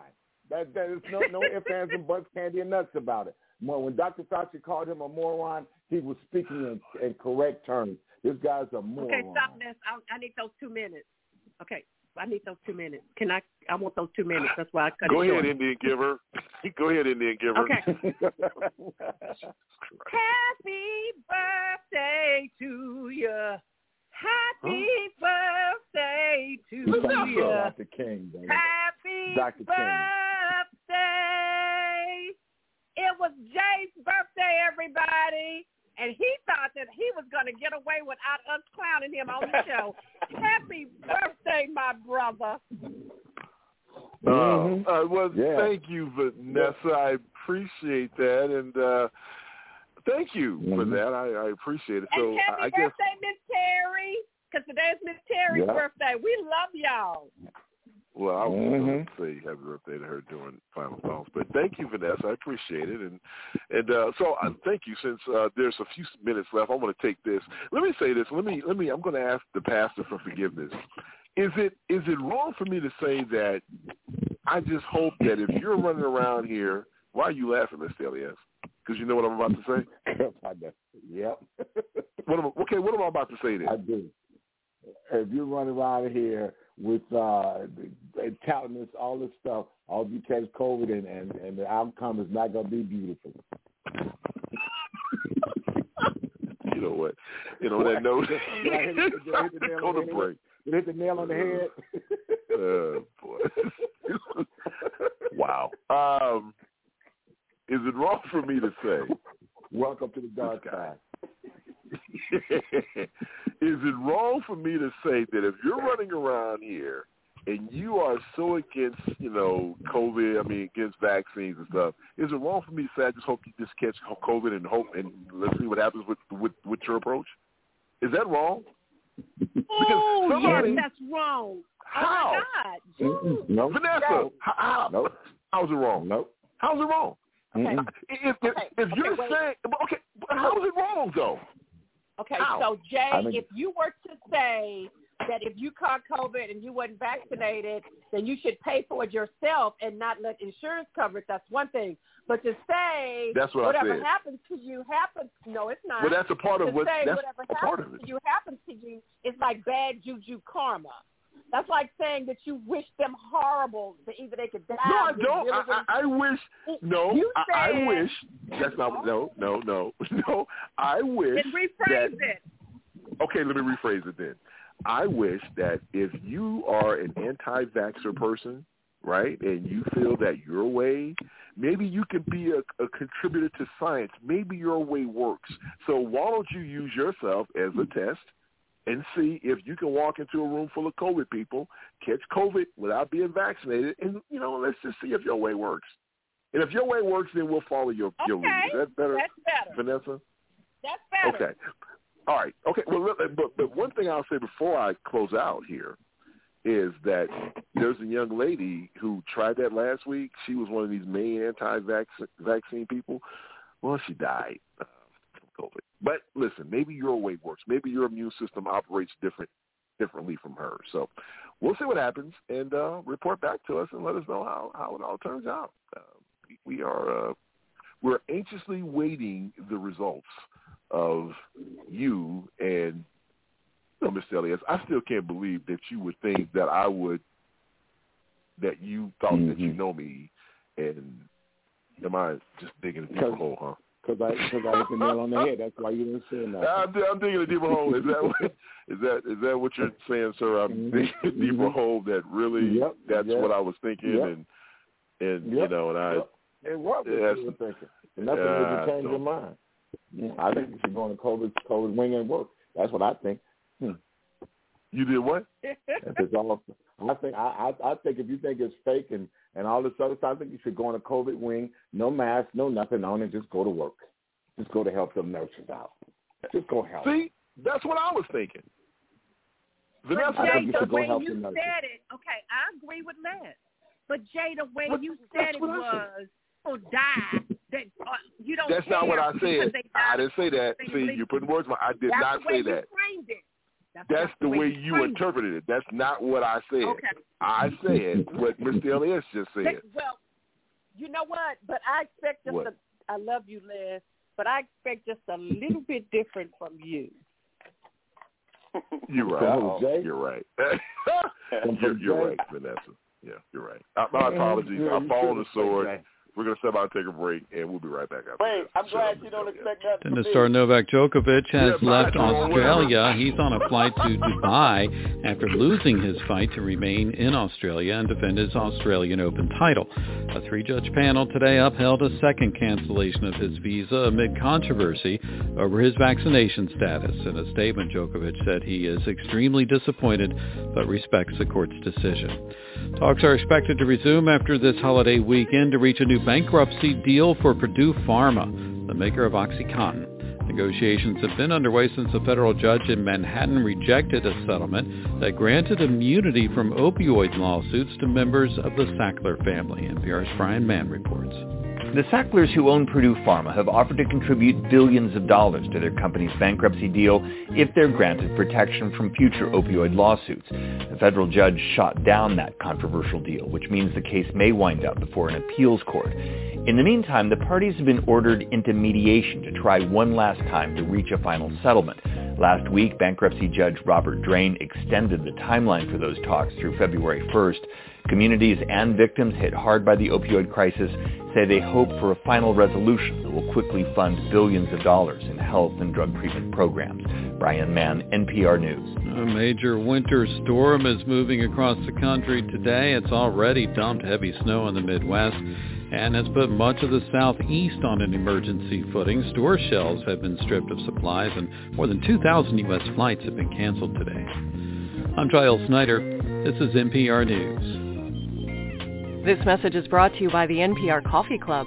A subscription brings fresh roasted coffee directly to your door, and you can also give a gift subscription to the NPR superfan in your life. Learn more about our new NPR blends by visiting us at nprcoffeeclub.org. All right, folks, it is time for State Your Case.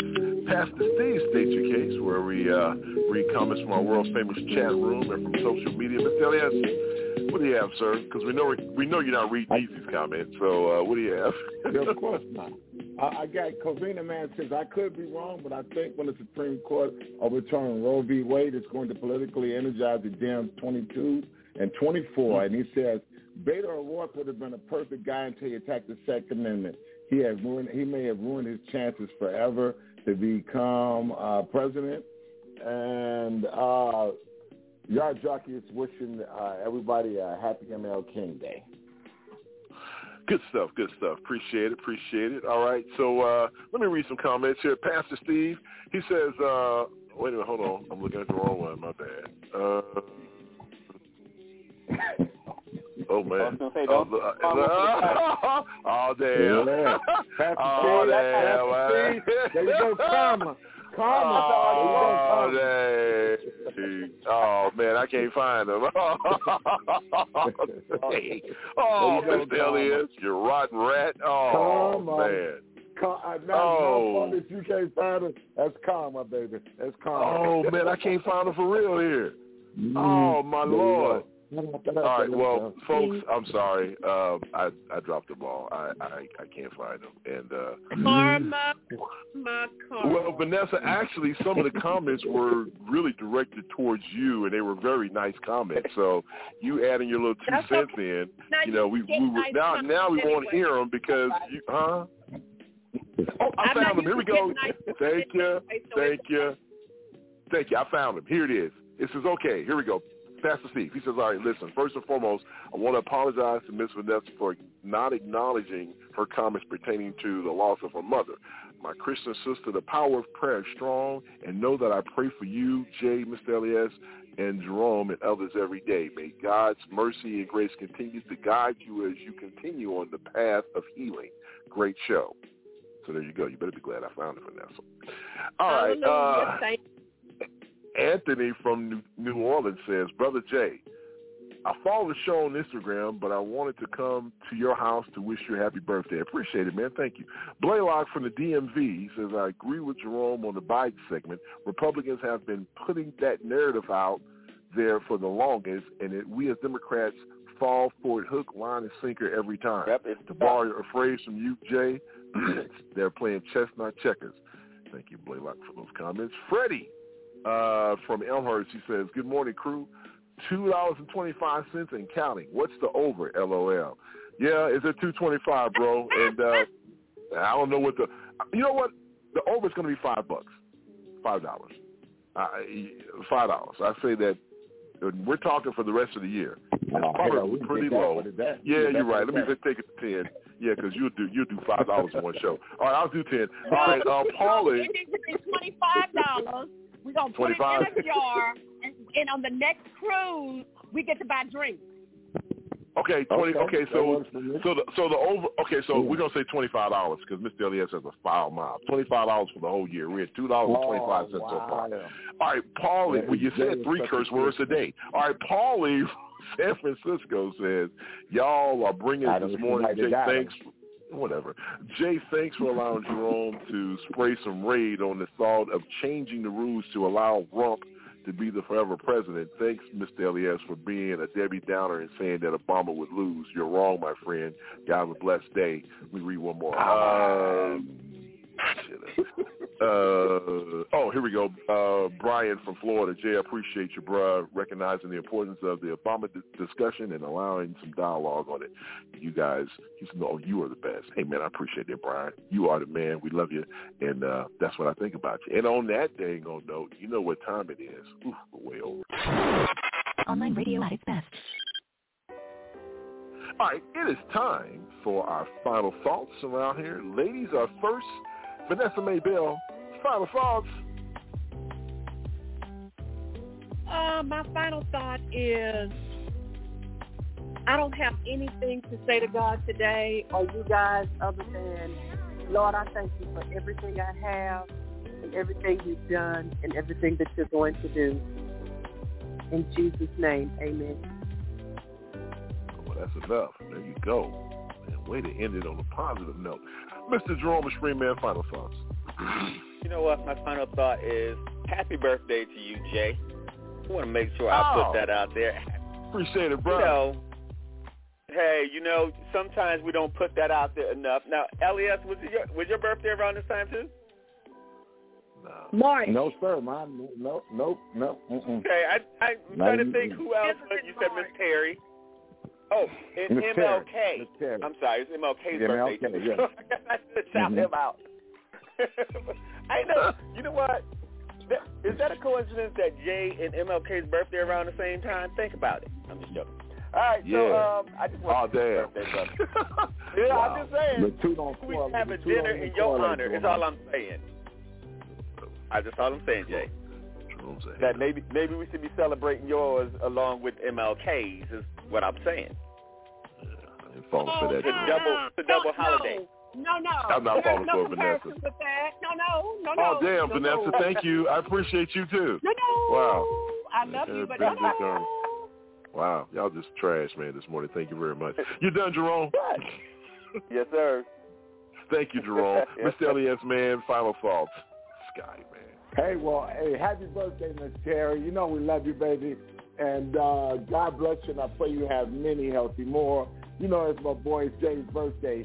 And I think he thought he got me on Facebook. He said, well, look who finally showed up, because I wished him a happy birthday on Facebook, but he didn't realize that I reached out on Marco Polo at 5:30 in the morning to wish him a happy birthday. But, hey, that's great for you. Oh, that's so sweet. He's a rotten bastard. He's rotten and he knows it.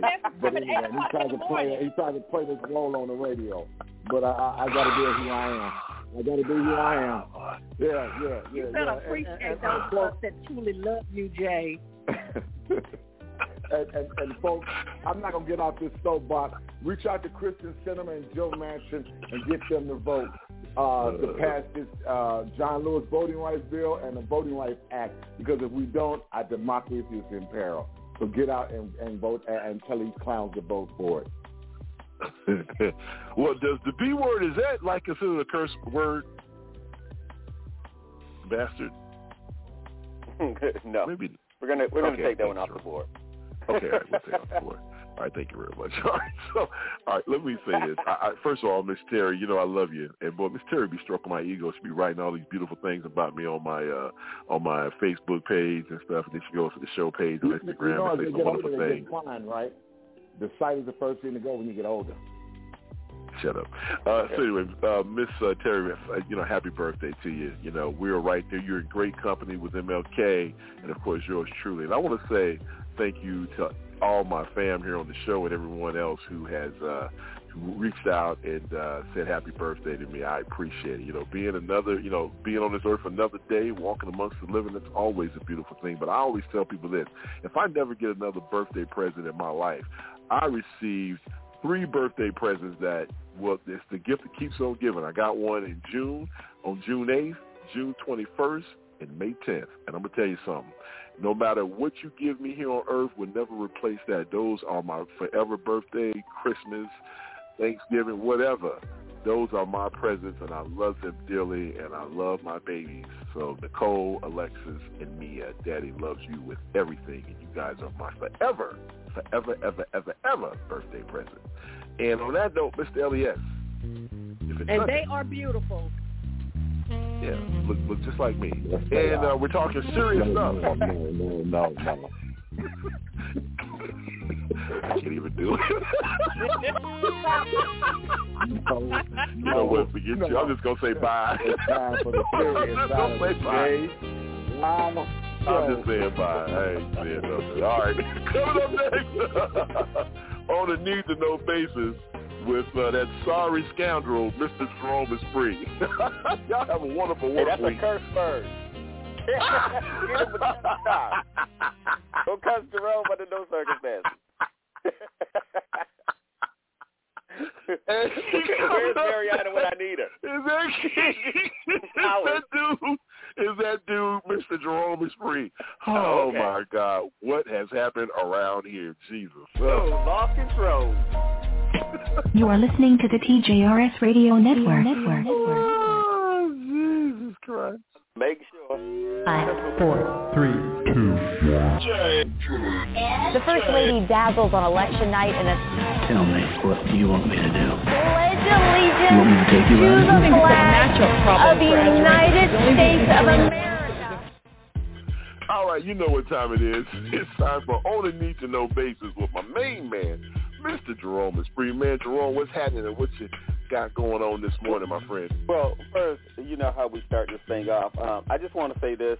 Elias, you need to put a buzzer on the board because every time Jay steps outside of the guardrail, you need to buzz him back in. Like when we start getting off the rails. That's a good Jerome. Me? Hey, we need one of those. Oh, wow. Me?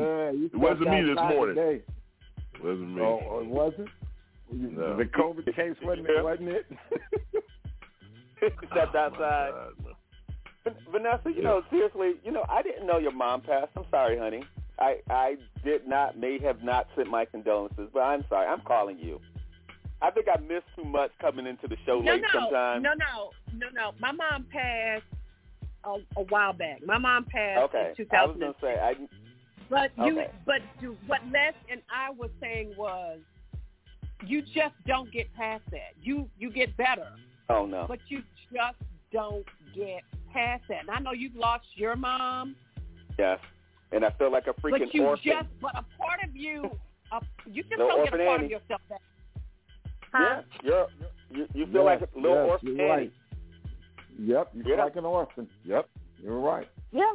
Yep. You do. You have nobody. Your mother. So that's what I was saying. Was that I just haven't gotten past it yet. 2006, and I still just haven't gotten past all of that. My family still hasn't gotten past that. My sister and I don't really talk anymore. So it's just family just doesn't know how to deal with it sometimes. Yeah. No. Because and they're that's yes. Yep, our foundation. They're the foundation of everything that we stand on. So you're not.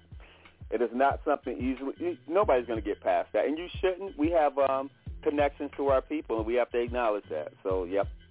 I mean, same way. And my cousin Bridget in Houston, when she passed, she was kind of the linchpin to all of my first cousins, and we knew everybody else's business because she would say, "I hear you not talking to so and so," so I called them. And I talked to him, y'all need to talk. Like, she was in it, right? And you love people who do that, not get mad at them saying that you're in everybody's business. She wasn't. She was everybody's confidant. She kept everybody's information. But when she thought you stepped across the line, she would tell you. And when you have your mother or people like that in your lives, you miss them dearly. It is very much true. You know. So, all right. So I wanted to say that really quickly. You didn't miss anything, but thank you for that, though. You didn't miss anything. It's just hard. Yeah, and I understand. Jay, you're not gone yet, are you, Jay? Because we have to pick on Jay before he leaves. He tried to jump out there early. You notice that? Well, I was getting ready to leave. I'm not going to church. Nope. I'm not in church this morning. Oh yeah. He left to go to church. Is that what you said, Vanessa? No, I'm saying I'm not in church. Oh, okay. Still talking to y'all. Normally I'd be off the phone by now, and gone. But no. Bobby's got a runny nose. Okay. COVID test. He doesn't have it. I don't have it, but we ain't going nowhere. Okay, Vanessa, I would like you to get an illusion going, saying that you would have left the studio by now. I'm going to put that in the rule. No, I'm sorry. That's going to be a new rule. I'm sorry. I would have left the studio. That's what I said. There's an illusion I'm so sorry. there. Yeah, sorry. we're good. So Jay, before you go, yes. I know we have different rules on this show, so we changed all the rules. I don't know what Jay does over there, but we're doing something a little different. So, you said over there. Jay, okay, I'm going to sit back and be quiet like I'm not here. No, we want you to stay. We want you to stay now. Okay, so Jay, we put in a new segment last week for Jay because, of course, we have a new segment called, that we start off this show with the week movie for the culture segment, because last week Jay told us he didn't know what the Mac was. So again, I said I never watched it. Give whatever. Yeah, okay. So you knew what it was, but you never seen it. So you don't know who Goldie is, who was the Mac. No. And you don't know Richard Pryor was in there. Like, okay. So, I did not know that. Richard Pryor was there. Richard Pryor started it. I didn't know that. I didn't know that. Yeah. Wow. Yes, baby. Yep. That's because you didn't watch Pretty Mac. Tony. You don't know Pretty Tony? No, I know Pretty Ricky. That's what they call me. I need to watch it. I'm going to watch it today. I'm watching it today. So you missed all the Martin references in the 90s to the Mac, or you missed all of those. I did. Again, Felicia on Friday. She wanted the VCR to watch the Mac. Yeah, that's right. That's right. You know why? Because that was believable. That's why she sold it, right? She was like, I'm trying to watch the Mac, right? Like she said she wanted to double record, right? She said she wanted a double tape or something like that. Double tape. She wanted to buy her his VCR so she could watch the Mac. Right? She said she wanted the double tape. Remember? I need a double tape. Yes. Oh, wow. So every week we're going to select a movie so Jay can stay up with the culture. So last week was the Mac and Which Way's Up. So we did that one. So Elias, I want you to pick one for Jay, and since Vanessa's here, we're gonna have Vanessa pick one too. But Elias, give Jay a movie for the culture. Wait a minute! How do you know Vanessa's watched them? She needs to be with me. True. We might have to put her on. We might have to put her on the timeout. Go ahead, Elias. Yeah. Go first.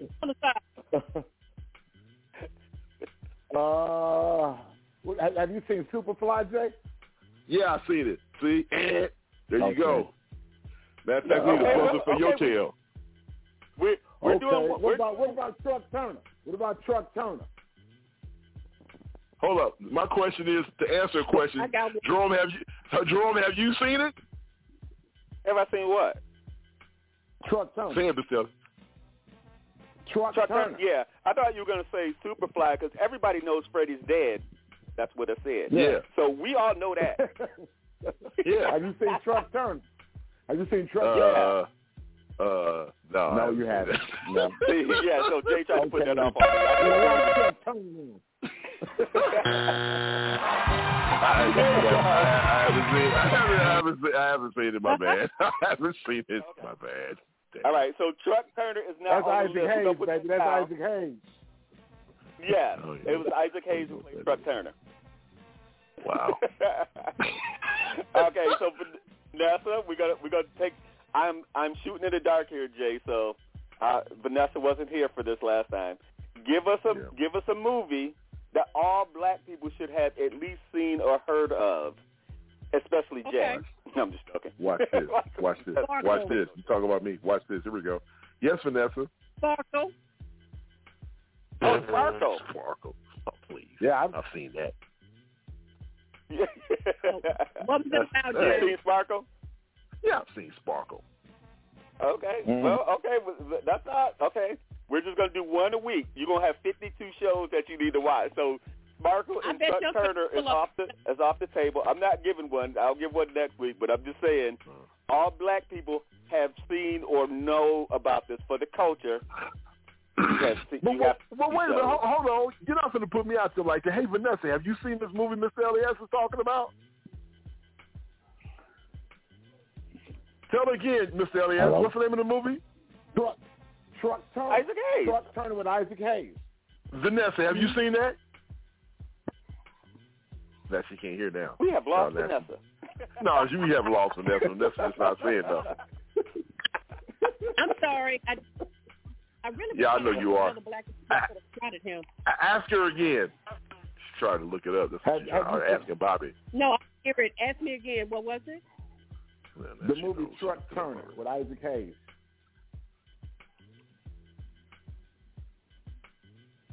She looking it up. She's looking it up. No, I'm not. I'm trying to get my church. You looking it up. Stop it. You looking it up. Stop it. You're looking it up. You haven't seen it either. My church. You know what? I'm trying to get my church on Zoom because I'm not going to church. Oh, Gina, what? Jerome, put her with me. She's with me. Stop. Okay. She's with me, Jerome. Put her with me. She's with me. Okay, fine. Put Vanessa in with... I don't look at a lot of movies. I'd have to go to my older husband. My husband to ask, but I don't. Yeah, well, he ain't playing. Okay, so that's our point. So we go put you in with Jay. These are movies for the culture that, since you don't watch them, obviously Jay does not watch them. So that's not true. Connoisseurs like me and LES will be bringing up stuff like Sheba Baby next week. But I'm not gonna put the movies up. Yeah, we got to watch. Y'all ever seen that? And let me tell y'all why I don't look at a whole lot of all black. Oh God! All right, I'm gone. No. God bless y'all. Hold on. No, listen.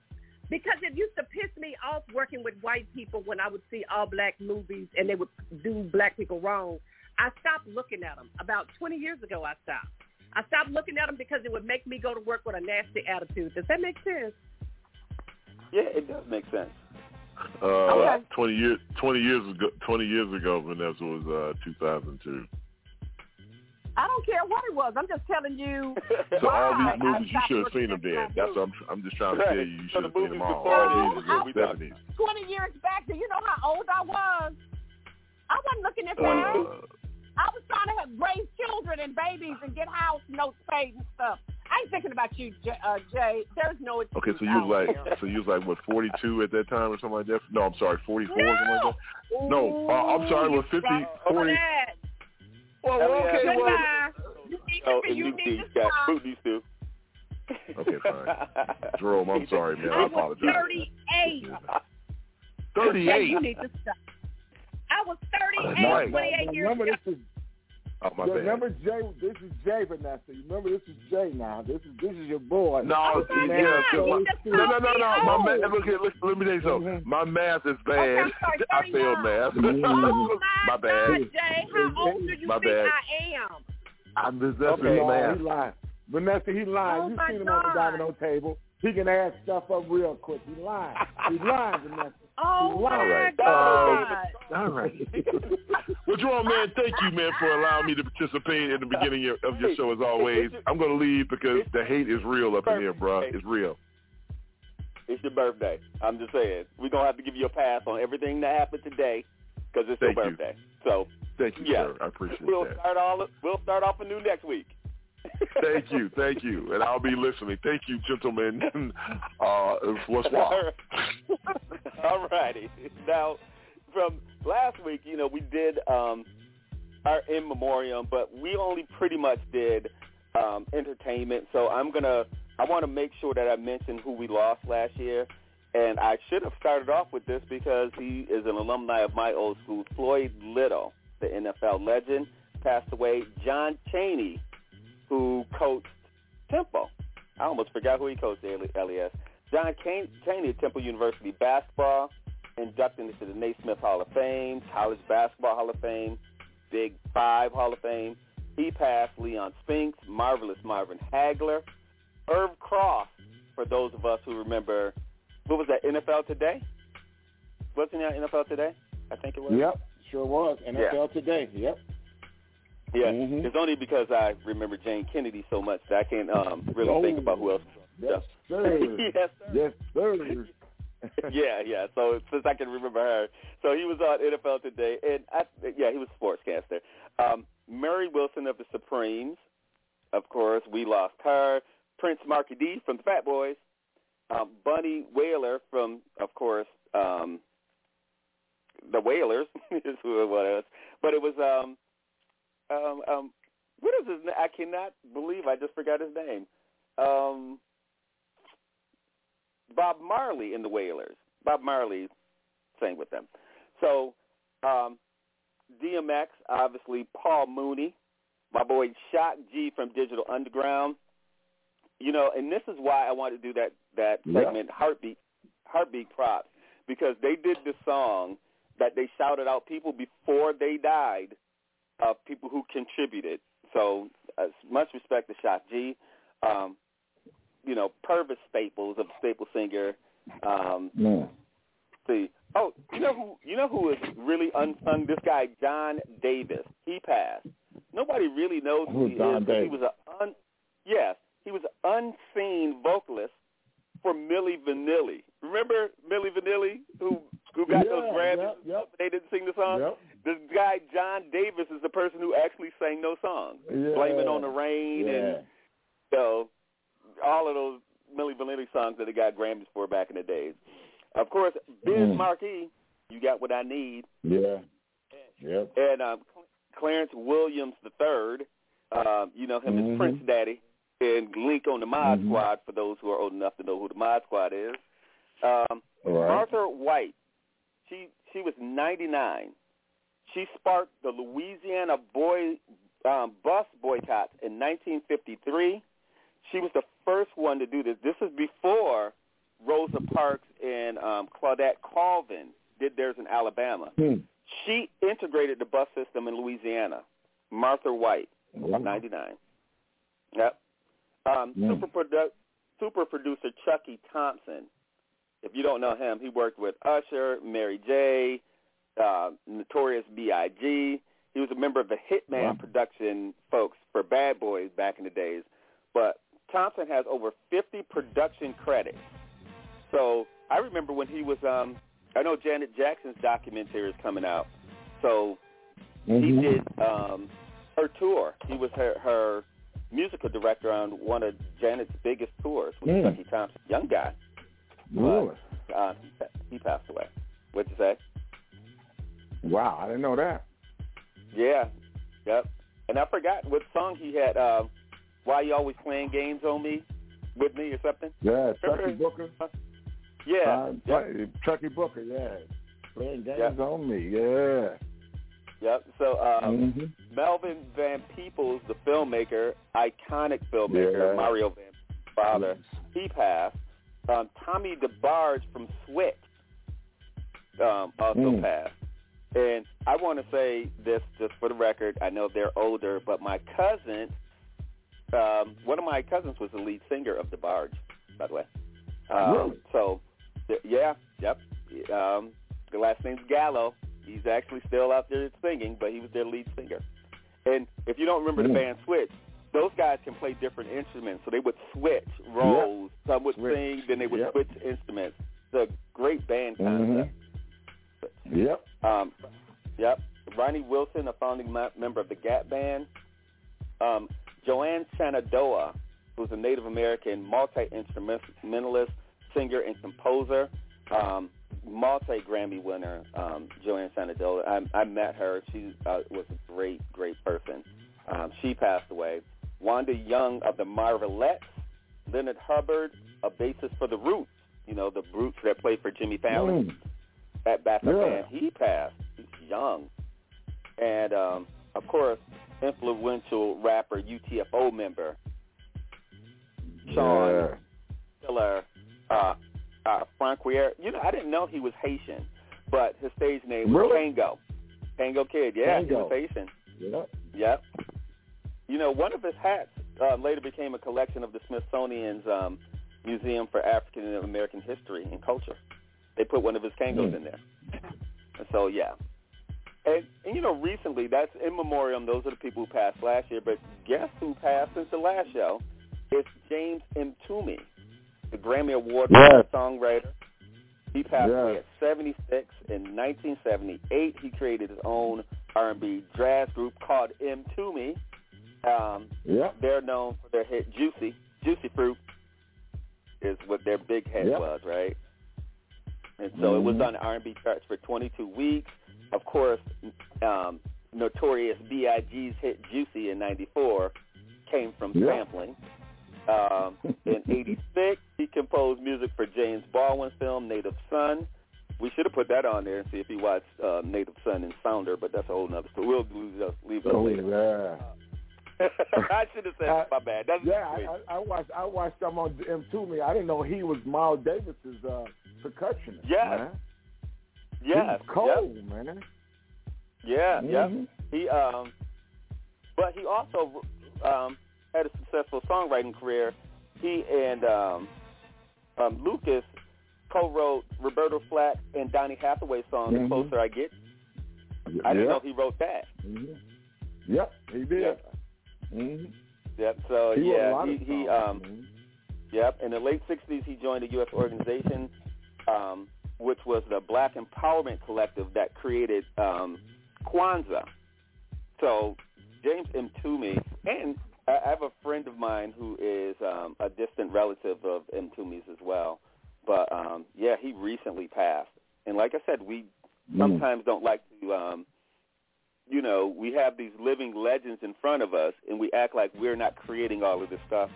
And James M. Toomey, and he actually did a radio show as well. But yes, he did on Sundays in New York. Yes.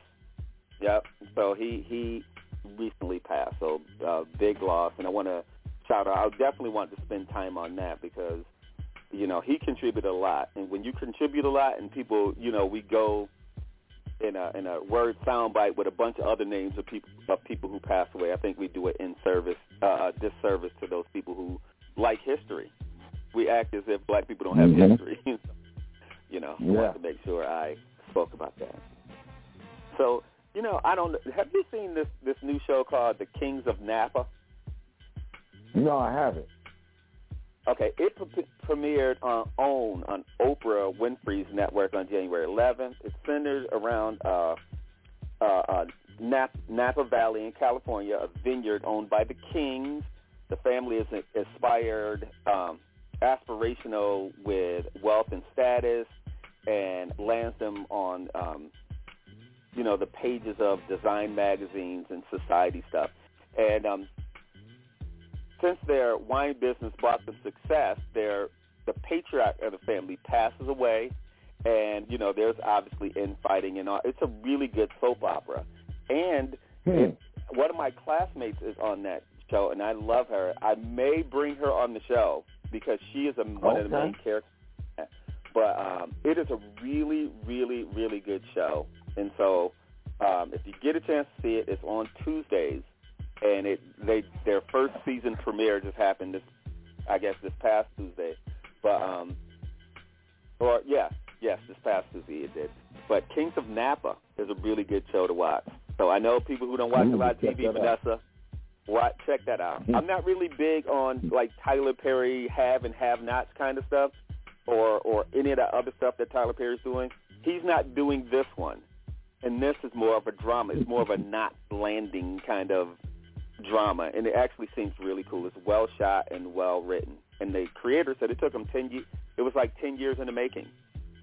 He went to a black vineyard and met this family, and he was like, I didn't know we did this, and he wrote based upon not the family's drama, but he used that as an inspiration.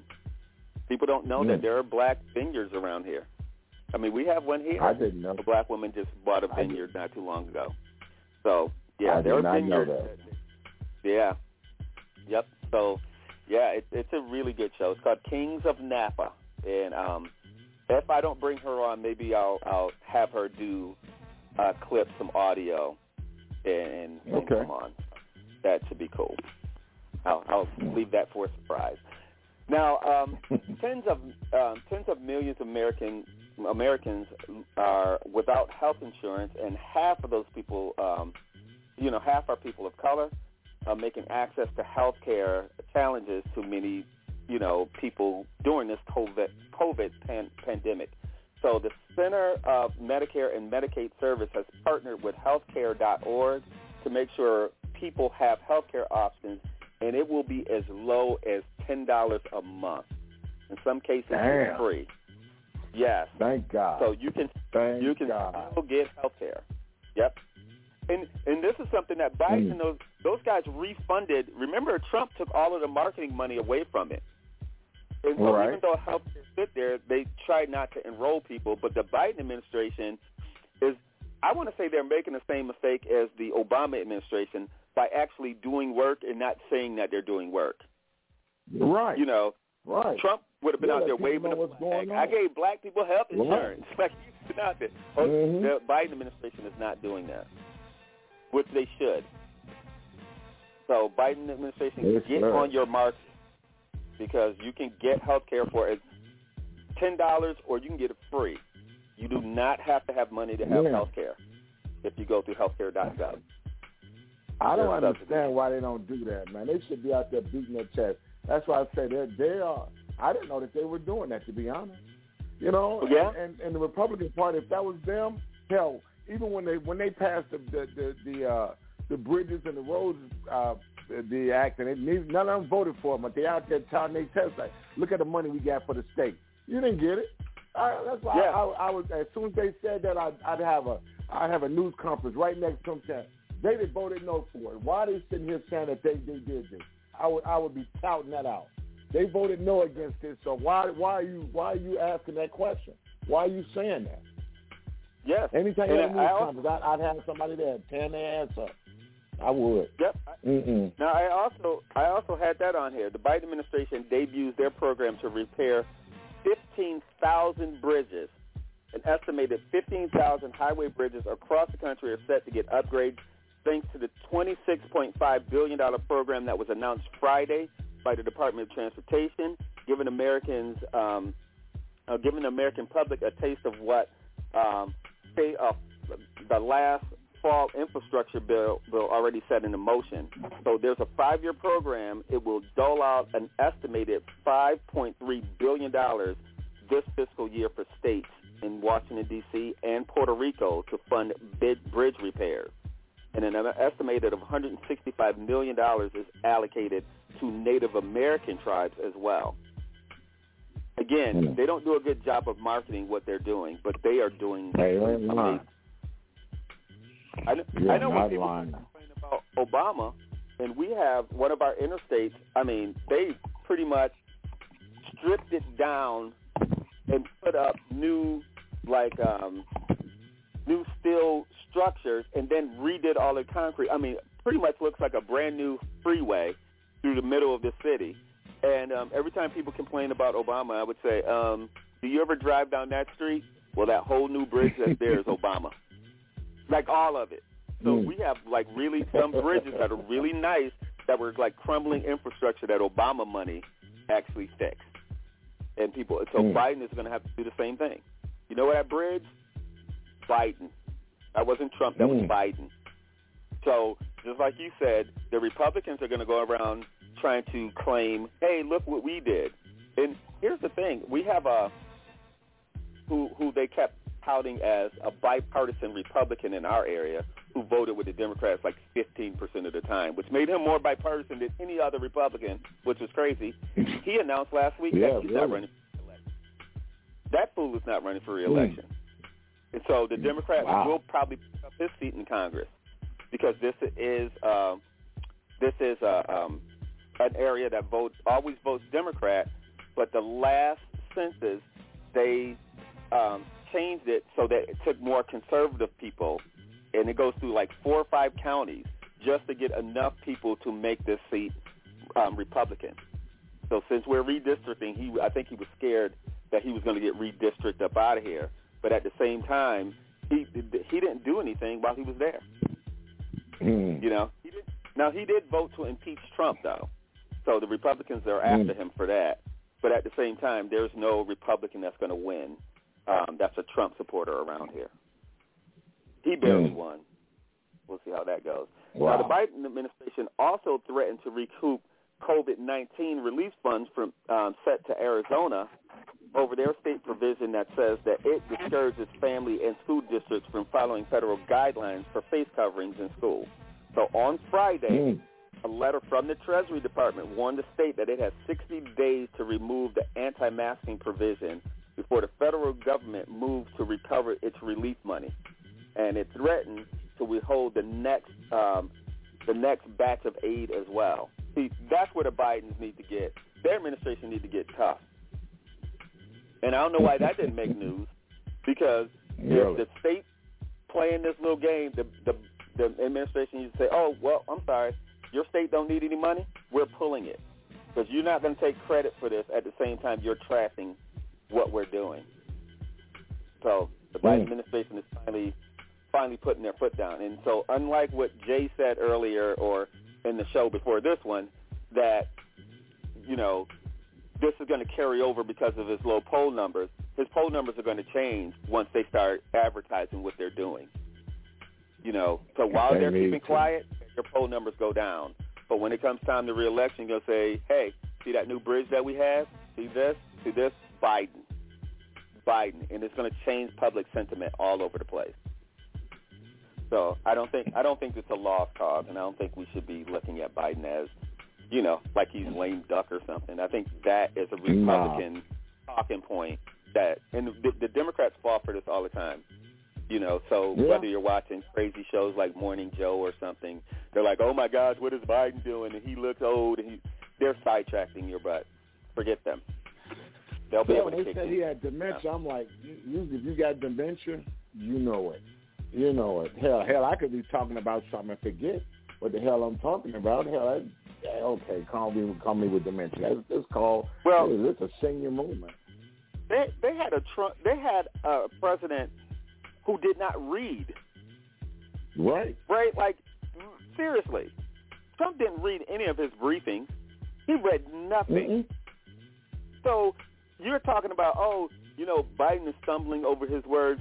Biden always stumbled over his words since he was a senator. He had a speech impediment. It's kind of how you think. If you talk to me in person, I stumble over my words. And it's not because I have a speech impediment. It's because I'm constantly thinking about other things even while I'm talking. So I will jump around in conversations, but I'll come back. But the fact that you are scrambling for whatever your thoughts are does not mean that you have dementia, because you're thinking about something else while you're talking. So maybe he needs to speak slower and figure out what it is that he wants to stay on that. Because he used to always say that, oh, my staff told me I need to stick to this. It's because he will go off and talk about something else. Because whatever pops in his head. Yeah, exactly. Yep. All right. Now, Goldman Sachs Group kicked off 2022 with a suite of new investments following its 1 million Black Women Advisory Council meeting on Wednesday.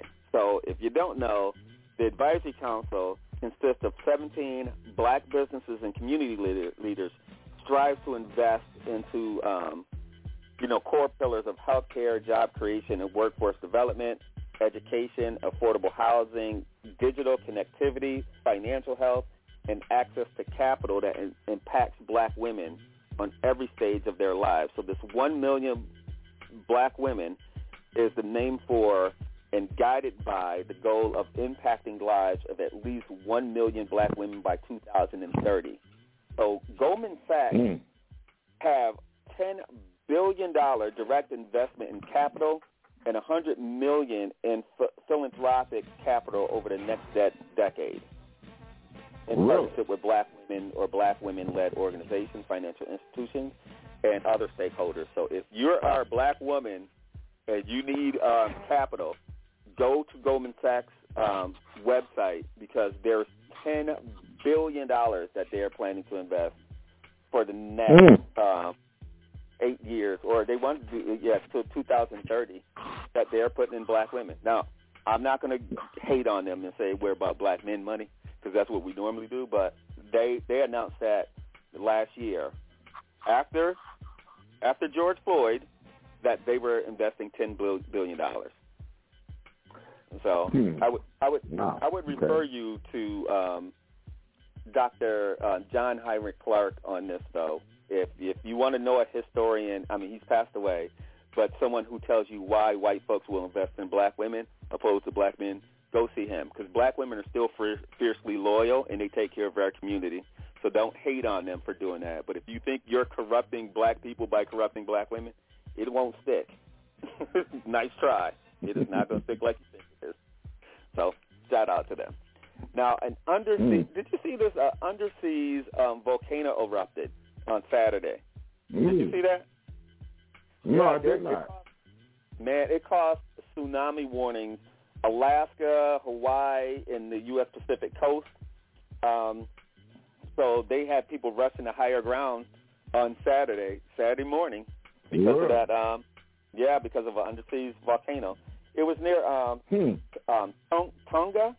I don't know that island nation, but they said in Hawaii, the Pacific Tsunami Warning Center reported that waves measuring a half a meter or 1.6 feet hit the shores, and it didn't really turn out to be bad. But once half of the island collapsed, the National Weather Service kind of reported that boats started getting pushed up to the docks, but it kind of diminished after a while. But at least that tsunami warning system actually works. But the undersea volcano erupted on Saturday. Okay. Now, air pollution killed more than 1.8 million people in 2019, with 2.5 million living in areas that are unsafe, according to a new study. They said that the fine particulate matter concentrations and associated mortality trends in over 13,000 cities were studied for the period of 2000 to 2019 by George Washington University-led experts, and they found that 1.8 million people were killed just from air pollution. Damn. Wow. I know. Wow. Yeah, that is more than I could even imagine or even thought of. Now, U.S. is experiencing... What happened? No, you know what really surprised me is when the pandemic hit, how all the smog went away in Los Angeles. That I was like, wow, that means there's a lot of cars driving, and we were shut down, so all the smog went away. So I could believe that the pollution was that, but damn. And water cleared up, like in New York City. Some of the Hudson and all of those waters started clearing up because we stopped polluting. So all the damage that we're causing after everybody's like everything's safe, we're going back to the same thing that's causing our own destruction.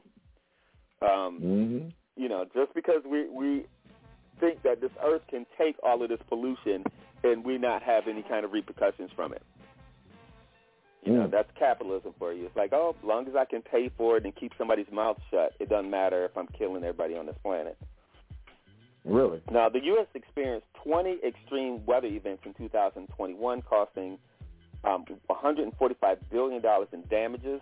Hurricane Ida's trail of destruction from Louisiana to New York racked up $75 billion in costs. And the U.S. was hit with, droughts, floods, tropical storms, and wildfires. They said 20 extreme weather events. So it resulted in the 688 deaths and $145 billion in damages. So, again, you're talking about, stuff that we are probably contributing to, right? We're going to have weather events, but they're worse because we are making them worse. Now, I know I might have done this. I remember when they were testing this, but apparently they made some headway. So there's a nasal spray that can prevent COVID infections for up to 8 hours. And they believe it's effective for all variants of that virus. So there's a new treatment that's developed by scientists in the University of Helsinki. And they said it may give high-risk people immunity from COVID for up to 8 hours at a time. So just like a regular nose spray, because you're inhaling COVID. So they're saying that if you use that regular nasal spray, it can stop you from getting COVID. Wow. You would think that they would mass do that and put that on the market. Yep. Really? Get it out right now. Every day your child goes to school, you just give them a little nasal spray and go carry on. Yeah. You know. There you go. But, you know, some people would probably fight him like, I'm not putting that on my nose. I wouldn't do anything like that. We don't know what's in it. Yes. Yep. So no matter what, you can always find, you know, fault with something. But, hey, if it's working for other people, like I said before, don't believe that it's going to harm you. If it's working, let it work. Because having COVID and the after effects of COVID is bad. There are some people who are having nervous system issues. They're having, like, people are breaking out, having skin issues. I got a friend that's going through it. Say that you do? You said you have somebody going problems. Yeah, he's got his lungs are scarred up. He's got problems, man. Yeah, he's going through it. Yeah, and imagine we talked that whole pre-existing conditions. It's sad that you can actually have a cold or COVID, and then they can count that as a pre-existing condition and deny you health care because you had COVID. So imagine all the people who have COVID and survived, and if the Republicans had their way, saying that, you know, if you have pre-existing conditions, if they took that off the table, they can raise your rates like crazy because you had COVID. So, again, that's why when people say stuff like, like the Democrats are going to lose, I'm like, I don't think so. Because now you got all the COVID people who need to be voting for Democrats because they know what their health bills are going to be if you have to check that box and say that you had a pre-existing COVID, what your health, premiums are going to be. So I think there's a way to run a race to blow those fools out of the water, but that's just me. Now, BMW, there's a new consumer electronics show that was held in Vegas last week, and BMW unveiled a color-changing all-electric car that switches from black to white at a push of a button. Man, I saw that. I was like, wow, that is kind of dope, right? Yeah. Right? So they unveiled this chameleon-like sports utility vehicle at that consumer electric show. You know, so can you imagine police are going to complain, right? It's like, there's a black car that just passed me. You hit the button, you were driving a white car. I thought the same thing, Jerome. I thought the same exact thing. Yeah, so wait for the police union to be like, well, a black car passed me, but I pulled over a white car. It's like, they're going to fight this. I can tell you what's going to happen now. And, well, since it's a BMW, they're not going to complain because you're going to probably have to have some money to have that. But once that becomes a common feature like the airbag, then they're going to be like, no, you can't do it. Yep. Now, and speaking of the airbag, Mercedes-Benz is the company who invented the airbag and has the patent on it, and they never enforced that patent on anybody. So no other car company pays Mercedes-Benz for the airbag even though they have the patent. And decent for them to believe that it was more important for safety than to get money. So they let everybody put airbags in the car, but it is Mercedes-Benz patent. Now, Mercedes unveiled its new all-electric concept car at that same Consumer Electronics Show, and they said it can drive from New York to Savannah, Georgia, which is 648 miles with one single charge. Wow. Yeah. It's the all-electric Vision EQXX car. They unveiled it on Monday. That luxury car surpasses Tesla and that only provides, the Tesla goes about 402 miles, and the Mercedes one goes 648 miles. I guess Tesla ain't at the top of the food chain no more. Mercedes is back. No, they ain't. Don't count Mercedes out. You can't ever count out money. Dude, they're like, we got engineers too. Yeah.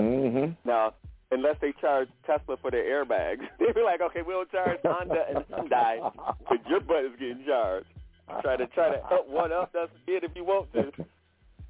All right, now Finland and Sweden are closer than ever at joining NATO after Putin demand that the U.S.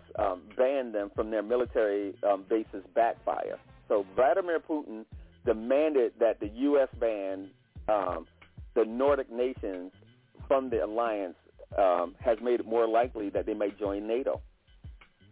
Yeah. You should know this with stubborn people. Tell them that they can't do something and see how that works out. And they're going to do it. Exactly. Finland and Sweden has been neutral for who knows how long, but I think it was Finland, well, actually, I think it was Sweden that the U.S. put a base there during World War II, and they didn't give them permission, but you got to remember, those guys don't have militaries because they're neutral.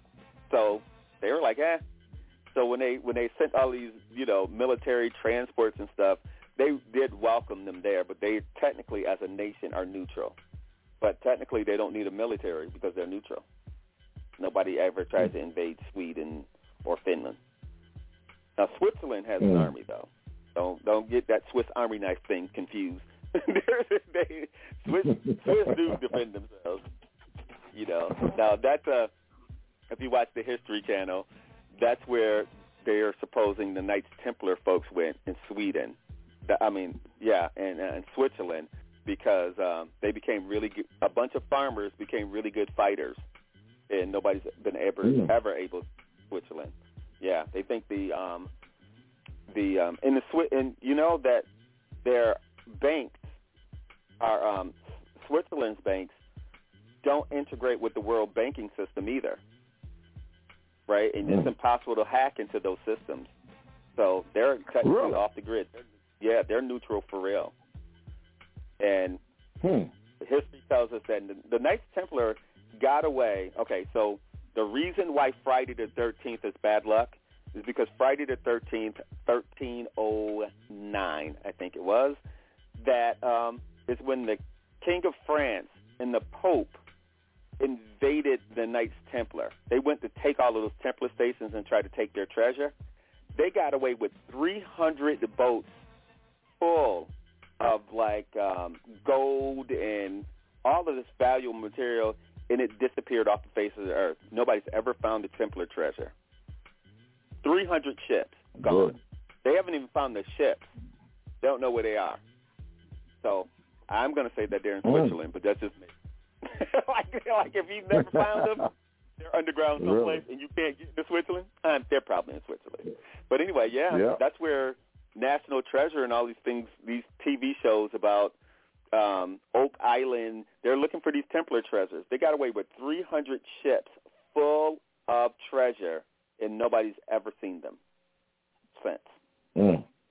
Those guys can keep a secret. I'm just going to put that out there. Really? Now, the U.S. Army raised the enlistment bonus as much as $50,000 for the first time as it struggles to get soldiers during the pandemic. So recruiters have been struggling to meet their quotas during the pandemic, and they're enticing recruits with about $50,000 is being offered. Damn. I'm sign up thinking about for the military service. Really? 50 G? Come on. Look, I'm telling you, I will work at one of the recruiting stations. Give me a $50,000 bonus, and I will work there so you can send the people in the office to go to war. I will work for the military now. Yeah. Now, I can do this. $50,000, but so they're enticing. They're enticing people with cash these days. Now, a U.S. fleet of more than 9,000 helicopters, including air ambulances, could be grounded after 5G wireless rollout in January 19th because the network interferes with their radar autometers. So the U.S. law mandates that helicopters have working radar in order to fly, but the 5G is known to render the devices unreliable. This means that many of the medevac helicopters could be grounded. You know, there is something to be said about 5G. I'm going to put that out there. You know, there's a lot of people saying a lot of things against 5G. Say it again. A lot of people saying a lot of things against 5G, man. Yes. You know. Yes, that they're going to.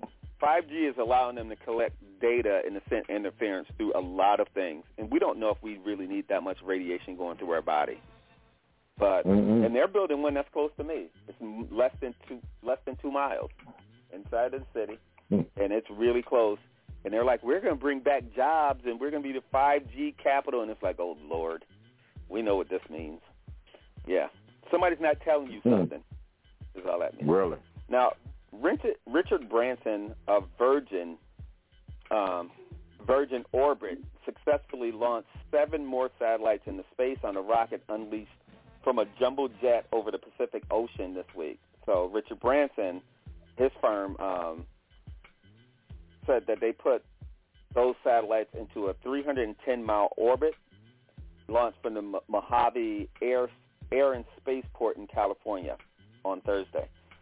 Again, there was something wrong with Richard Branson and, you know, what's the guy from Amazon? Forgot Jeff Bezos. Bezos. And those guys. There's something to be said about them having so much money that their space programs are being private. That should be a government thing, right? So they're putting more space junk up there. And it, just as a quick lesson to the kids that may be listening, hopefully they're not because of the way this show usually goes off the rails, is that the reason the sky is blue, you know, most people don't know, you know, the sun is white. The sun is not yellow, right? I thought it was yellow, to be honest. Yeah. Nope, it's actually white. But since the sky is blue, what happens is that the particles that are in space, like not outer space but inner space, those particles are reflecting blue light off of the light that's coming from the sun. So since the sky is blue, it makes the sun look yellow, right? Our eyes are taking that blue light and subtracting it from the sun, which is making the sun yellow. So the way you can tell that the sun is white is wait till dusk, right at the horizon, or if it's really cold out, those particles are not reflective the same way, and you can see how white the sun is. But it cannot be at like noon or anything, but it's when it's at the horizon. So when it comes up, it looks yellow, and sometimes it looks red. It's because those particles is going through a longer part of our atmosphere, and the particles are making the sky look blue. So it's taking the blue away from the sun, but it's actually white. Sorry for that lesson today, but I thought I'd give something for the kids just in case the kids are listening today. Now, hundreds of thousands of New York City tenants are facing eviction as the state's pandemic-era moratorium ended last night.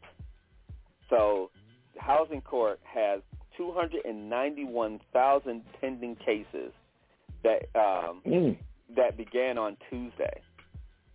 Or they said it could have begun on Tuesday. We don't know when they started. But New York let us eviction and foreclosure moratorium expire on Saturday. So on Tuesday, it can start. But those in New York City will now have to apply for eviction protection and rent relief. So there were protesters that were out on Saturday because you know it's about to go down. We're going to have a housing crisis as soon as that starts up.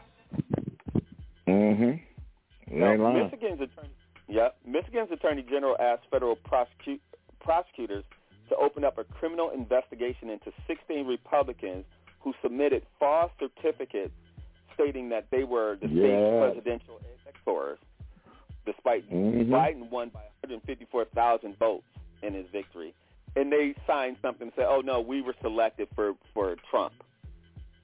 So they're saying that, the Attorney General said that her office had been evaluating charges for nearly a year, but decided to refer it to the U.S. Attorney in Western Michigan. So under state law, she said that I think clearly you have a forgery of public record, which is a 14-year offense, and an election law forgery, which is a 5-year offense. So I think the only way to stop this insurrection stuff from happening is to start sending them fools to jail. But just like you said, they're going to keep trying to change the rules until it favors them. Yep. That's what fears me about any election that we're having now. And like I said, when I looked at what Georgia did and what they did, they just did this in Galveston, Texas. They alleviated the stronghold Democrat that they had. They gerrymandered the district. Now he's out. Now as Democrats may have a voice in Galveston. This is what they're doing. This is their plan, and people don't realize it. And Manchin and Sinema are, they don't care. It's ridiculous to me. Yeah. Now, California Governor Gavin Newsom rejected releasing Robert Kennedy's assassin Sirhan Sirhan from prison on Thursday. More than a half century after he killed him in 1968, Newsom cited RFK as his political hero. He said that the factors in his decision include his refusal to accept responsibility for the crime, his lack of insight and accountability required to support his safe release, and his failure to disclaim violence committed in his name, and his failure to mitigate the risk factors. So during a parole hearing, Sirhan called Kennedy the hope of the world, but stopped short of taking full responsibility of the shooting and said that he doesn't recall it because he was drunk. I like that as a defense. You kill this man to be like, look, I was drunk, so I don't remember, so I ain't apologizing because I don't remember because I was drunk. That's his defense. He said, it pains me to acknowledge such a horrible deed if I, fact, did that, is what he said. Of course, you need to stay your butt in jail. Right? You've been convicted of doing it. They have you on film. Like, what do you want? He's like, it wasn't me. It wasn't me. So, anyway, Virginia's Republican Governor Glenn Youngkin signed 11 executive orders following his swearing-in on Saturday that include overturning Virginia's mask mandate for public schools and COVID vaccination requirements for state workers. He also signed an order that bans the teaching of criminal race theory, which he focused on his campaign. So he signed an order promising to investigate an alleged sexual assault in a high school. And they said many of these moves could face legal challenges as well as pushback from state lawmakers. But racist people are so crazy that it is a buzzword to use critical race theory, which everybody and their mother should know that theory is a grad-level course that they taught in college. Critical race theory is not something that elementary school kids get. And telling the truth about black people is not critical race theory. Telling the truth about white people are not critical race theory. But they're making it racial because it scares white people. And nobody takes the time to explain what these things are. Yeah, so that's for sure. Now, yeah. So Democratic Senator John Ossoff is looking to ban lawmakers and their families from stock trading after Nancy Pelosi defended the practice, and her husband buys thousands in tech firms shares, according to this report is claiming. So the crackdown on members of Congress trading stocks have been opposed by Nancy Pelosi, whose husband made millions of dollars in individual stock trades in just the last month alone. He made millions of dollars. That's wrong on all the courts. It was wrong. It's wrong for anybody. I don't care if you're Democrat or Republican. That's insider trading. And, you know, Nancy Pelosi already announced that she won't be seeking re-election to run the Democrats next year anyway, which is a good thing. So if the Democrats retake the House or keep the House, Nancy Pelosi is not the boogeyman that Republicans can be like, oh, Nancy Pelosi is there. You know, so good luck to that. You know, a story I do want to do, but I need to take some time on this. Remember the story that I did a while ago with the guy Herb Washington who owned 27 McDonald's restaurants? Remember he sued them for like $1 billion or $100 million? Yeah. Do you know he won his lawsuit? Really? They settled out of court. They gave him $33.5 million. And they're saying that McDonald's agreed to that amount, citing that discrimination has no place at McDonald's after they actually made black owners of McDonald's sell their McDonald's. And the claim, the lawsuit was the black franchisees have to spend more money to operate while franchisees get retaliated against because their profit margins aren't the same. So would they put them in black communities or poor communities, and the white franchise owners makes more money from McDonald's corporate than they give the black franchise owners. But I'm going to save this story. So we'll talk about this next week. I know we're running close to the end, so we'll talk about that. All right. So that's horrible. I don't know if you remember that story, but we're definitely going to talk about that next. Okay. So we'll talk about that really quickly. I guess I'll say this. You know, oh gosh, I know I forgot a couple more stories. But anyway, cannabis compounds can stop the virus that causes COVID, by the way. So there's a new study that came out. So smoking different type of cannabis, you can do the edibles. It actually helps stop COVID. I thought we'd end on that. That's just to say, you know, cannabis is not all that bad. Smoke weed every day. That's all I'm going to say. Nice there you go. Know, it can't be that bad. Hey, I'm gonna have to get the audio from that Nate dog so we can do that at the end of the show. I'll do a marijuana story and we can end with Nate dog. Yeah, smoke weed every day. There you go. All right. All right, there you have it. Sorry for bringing it to that at the end of the show.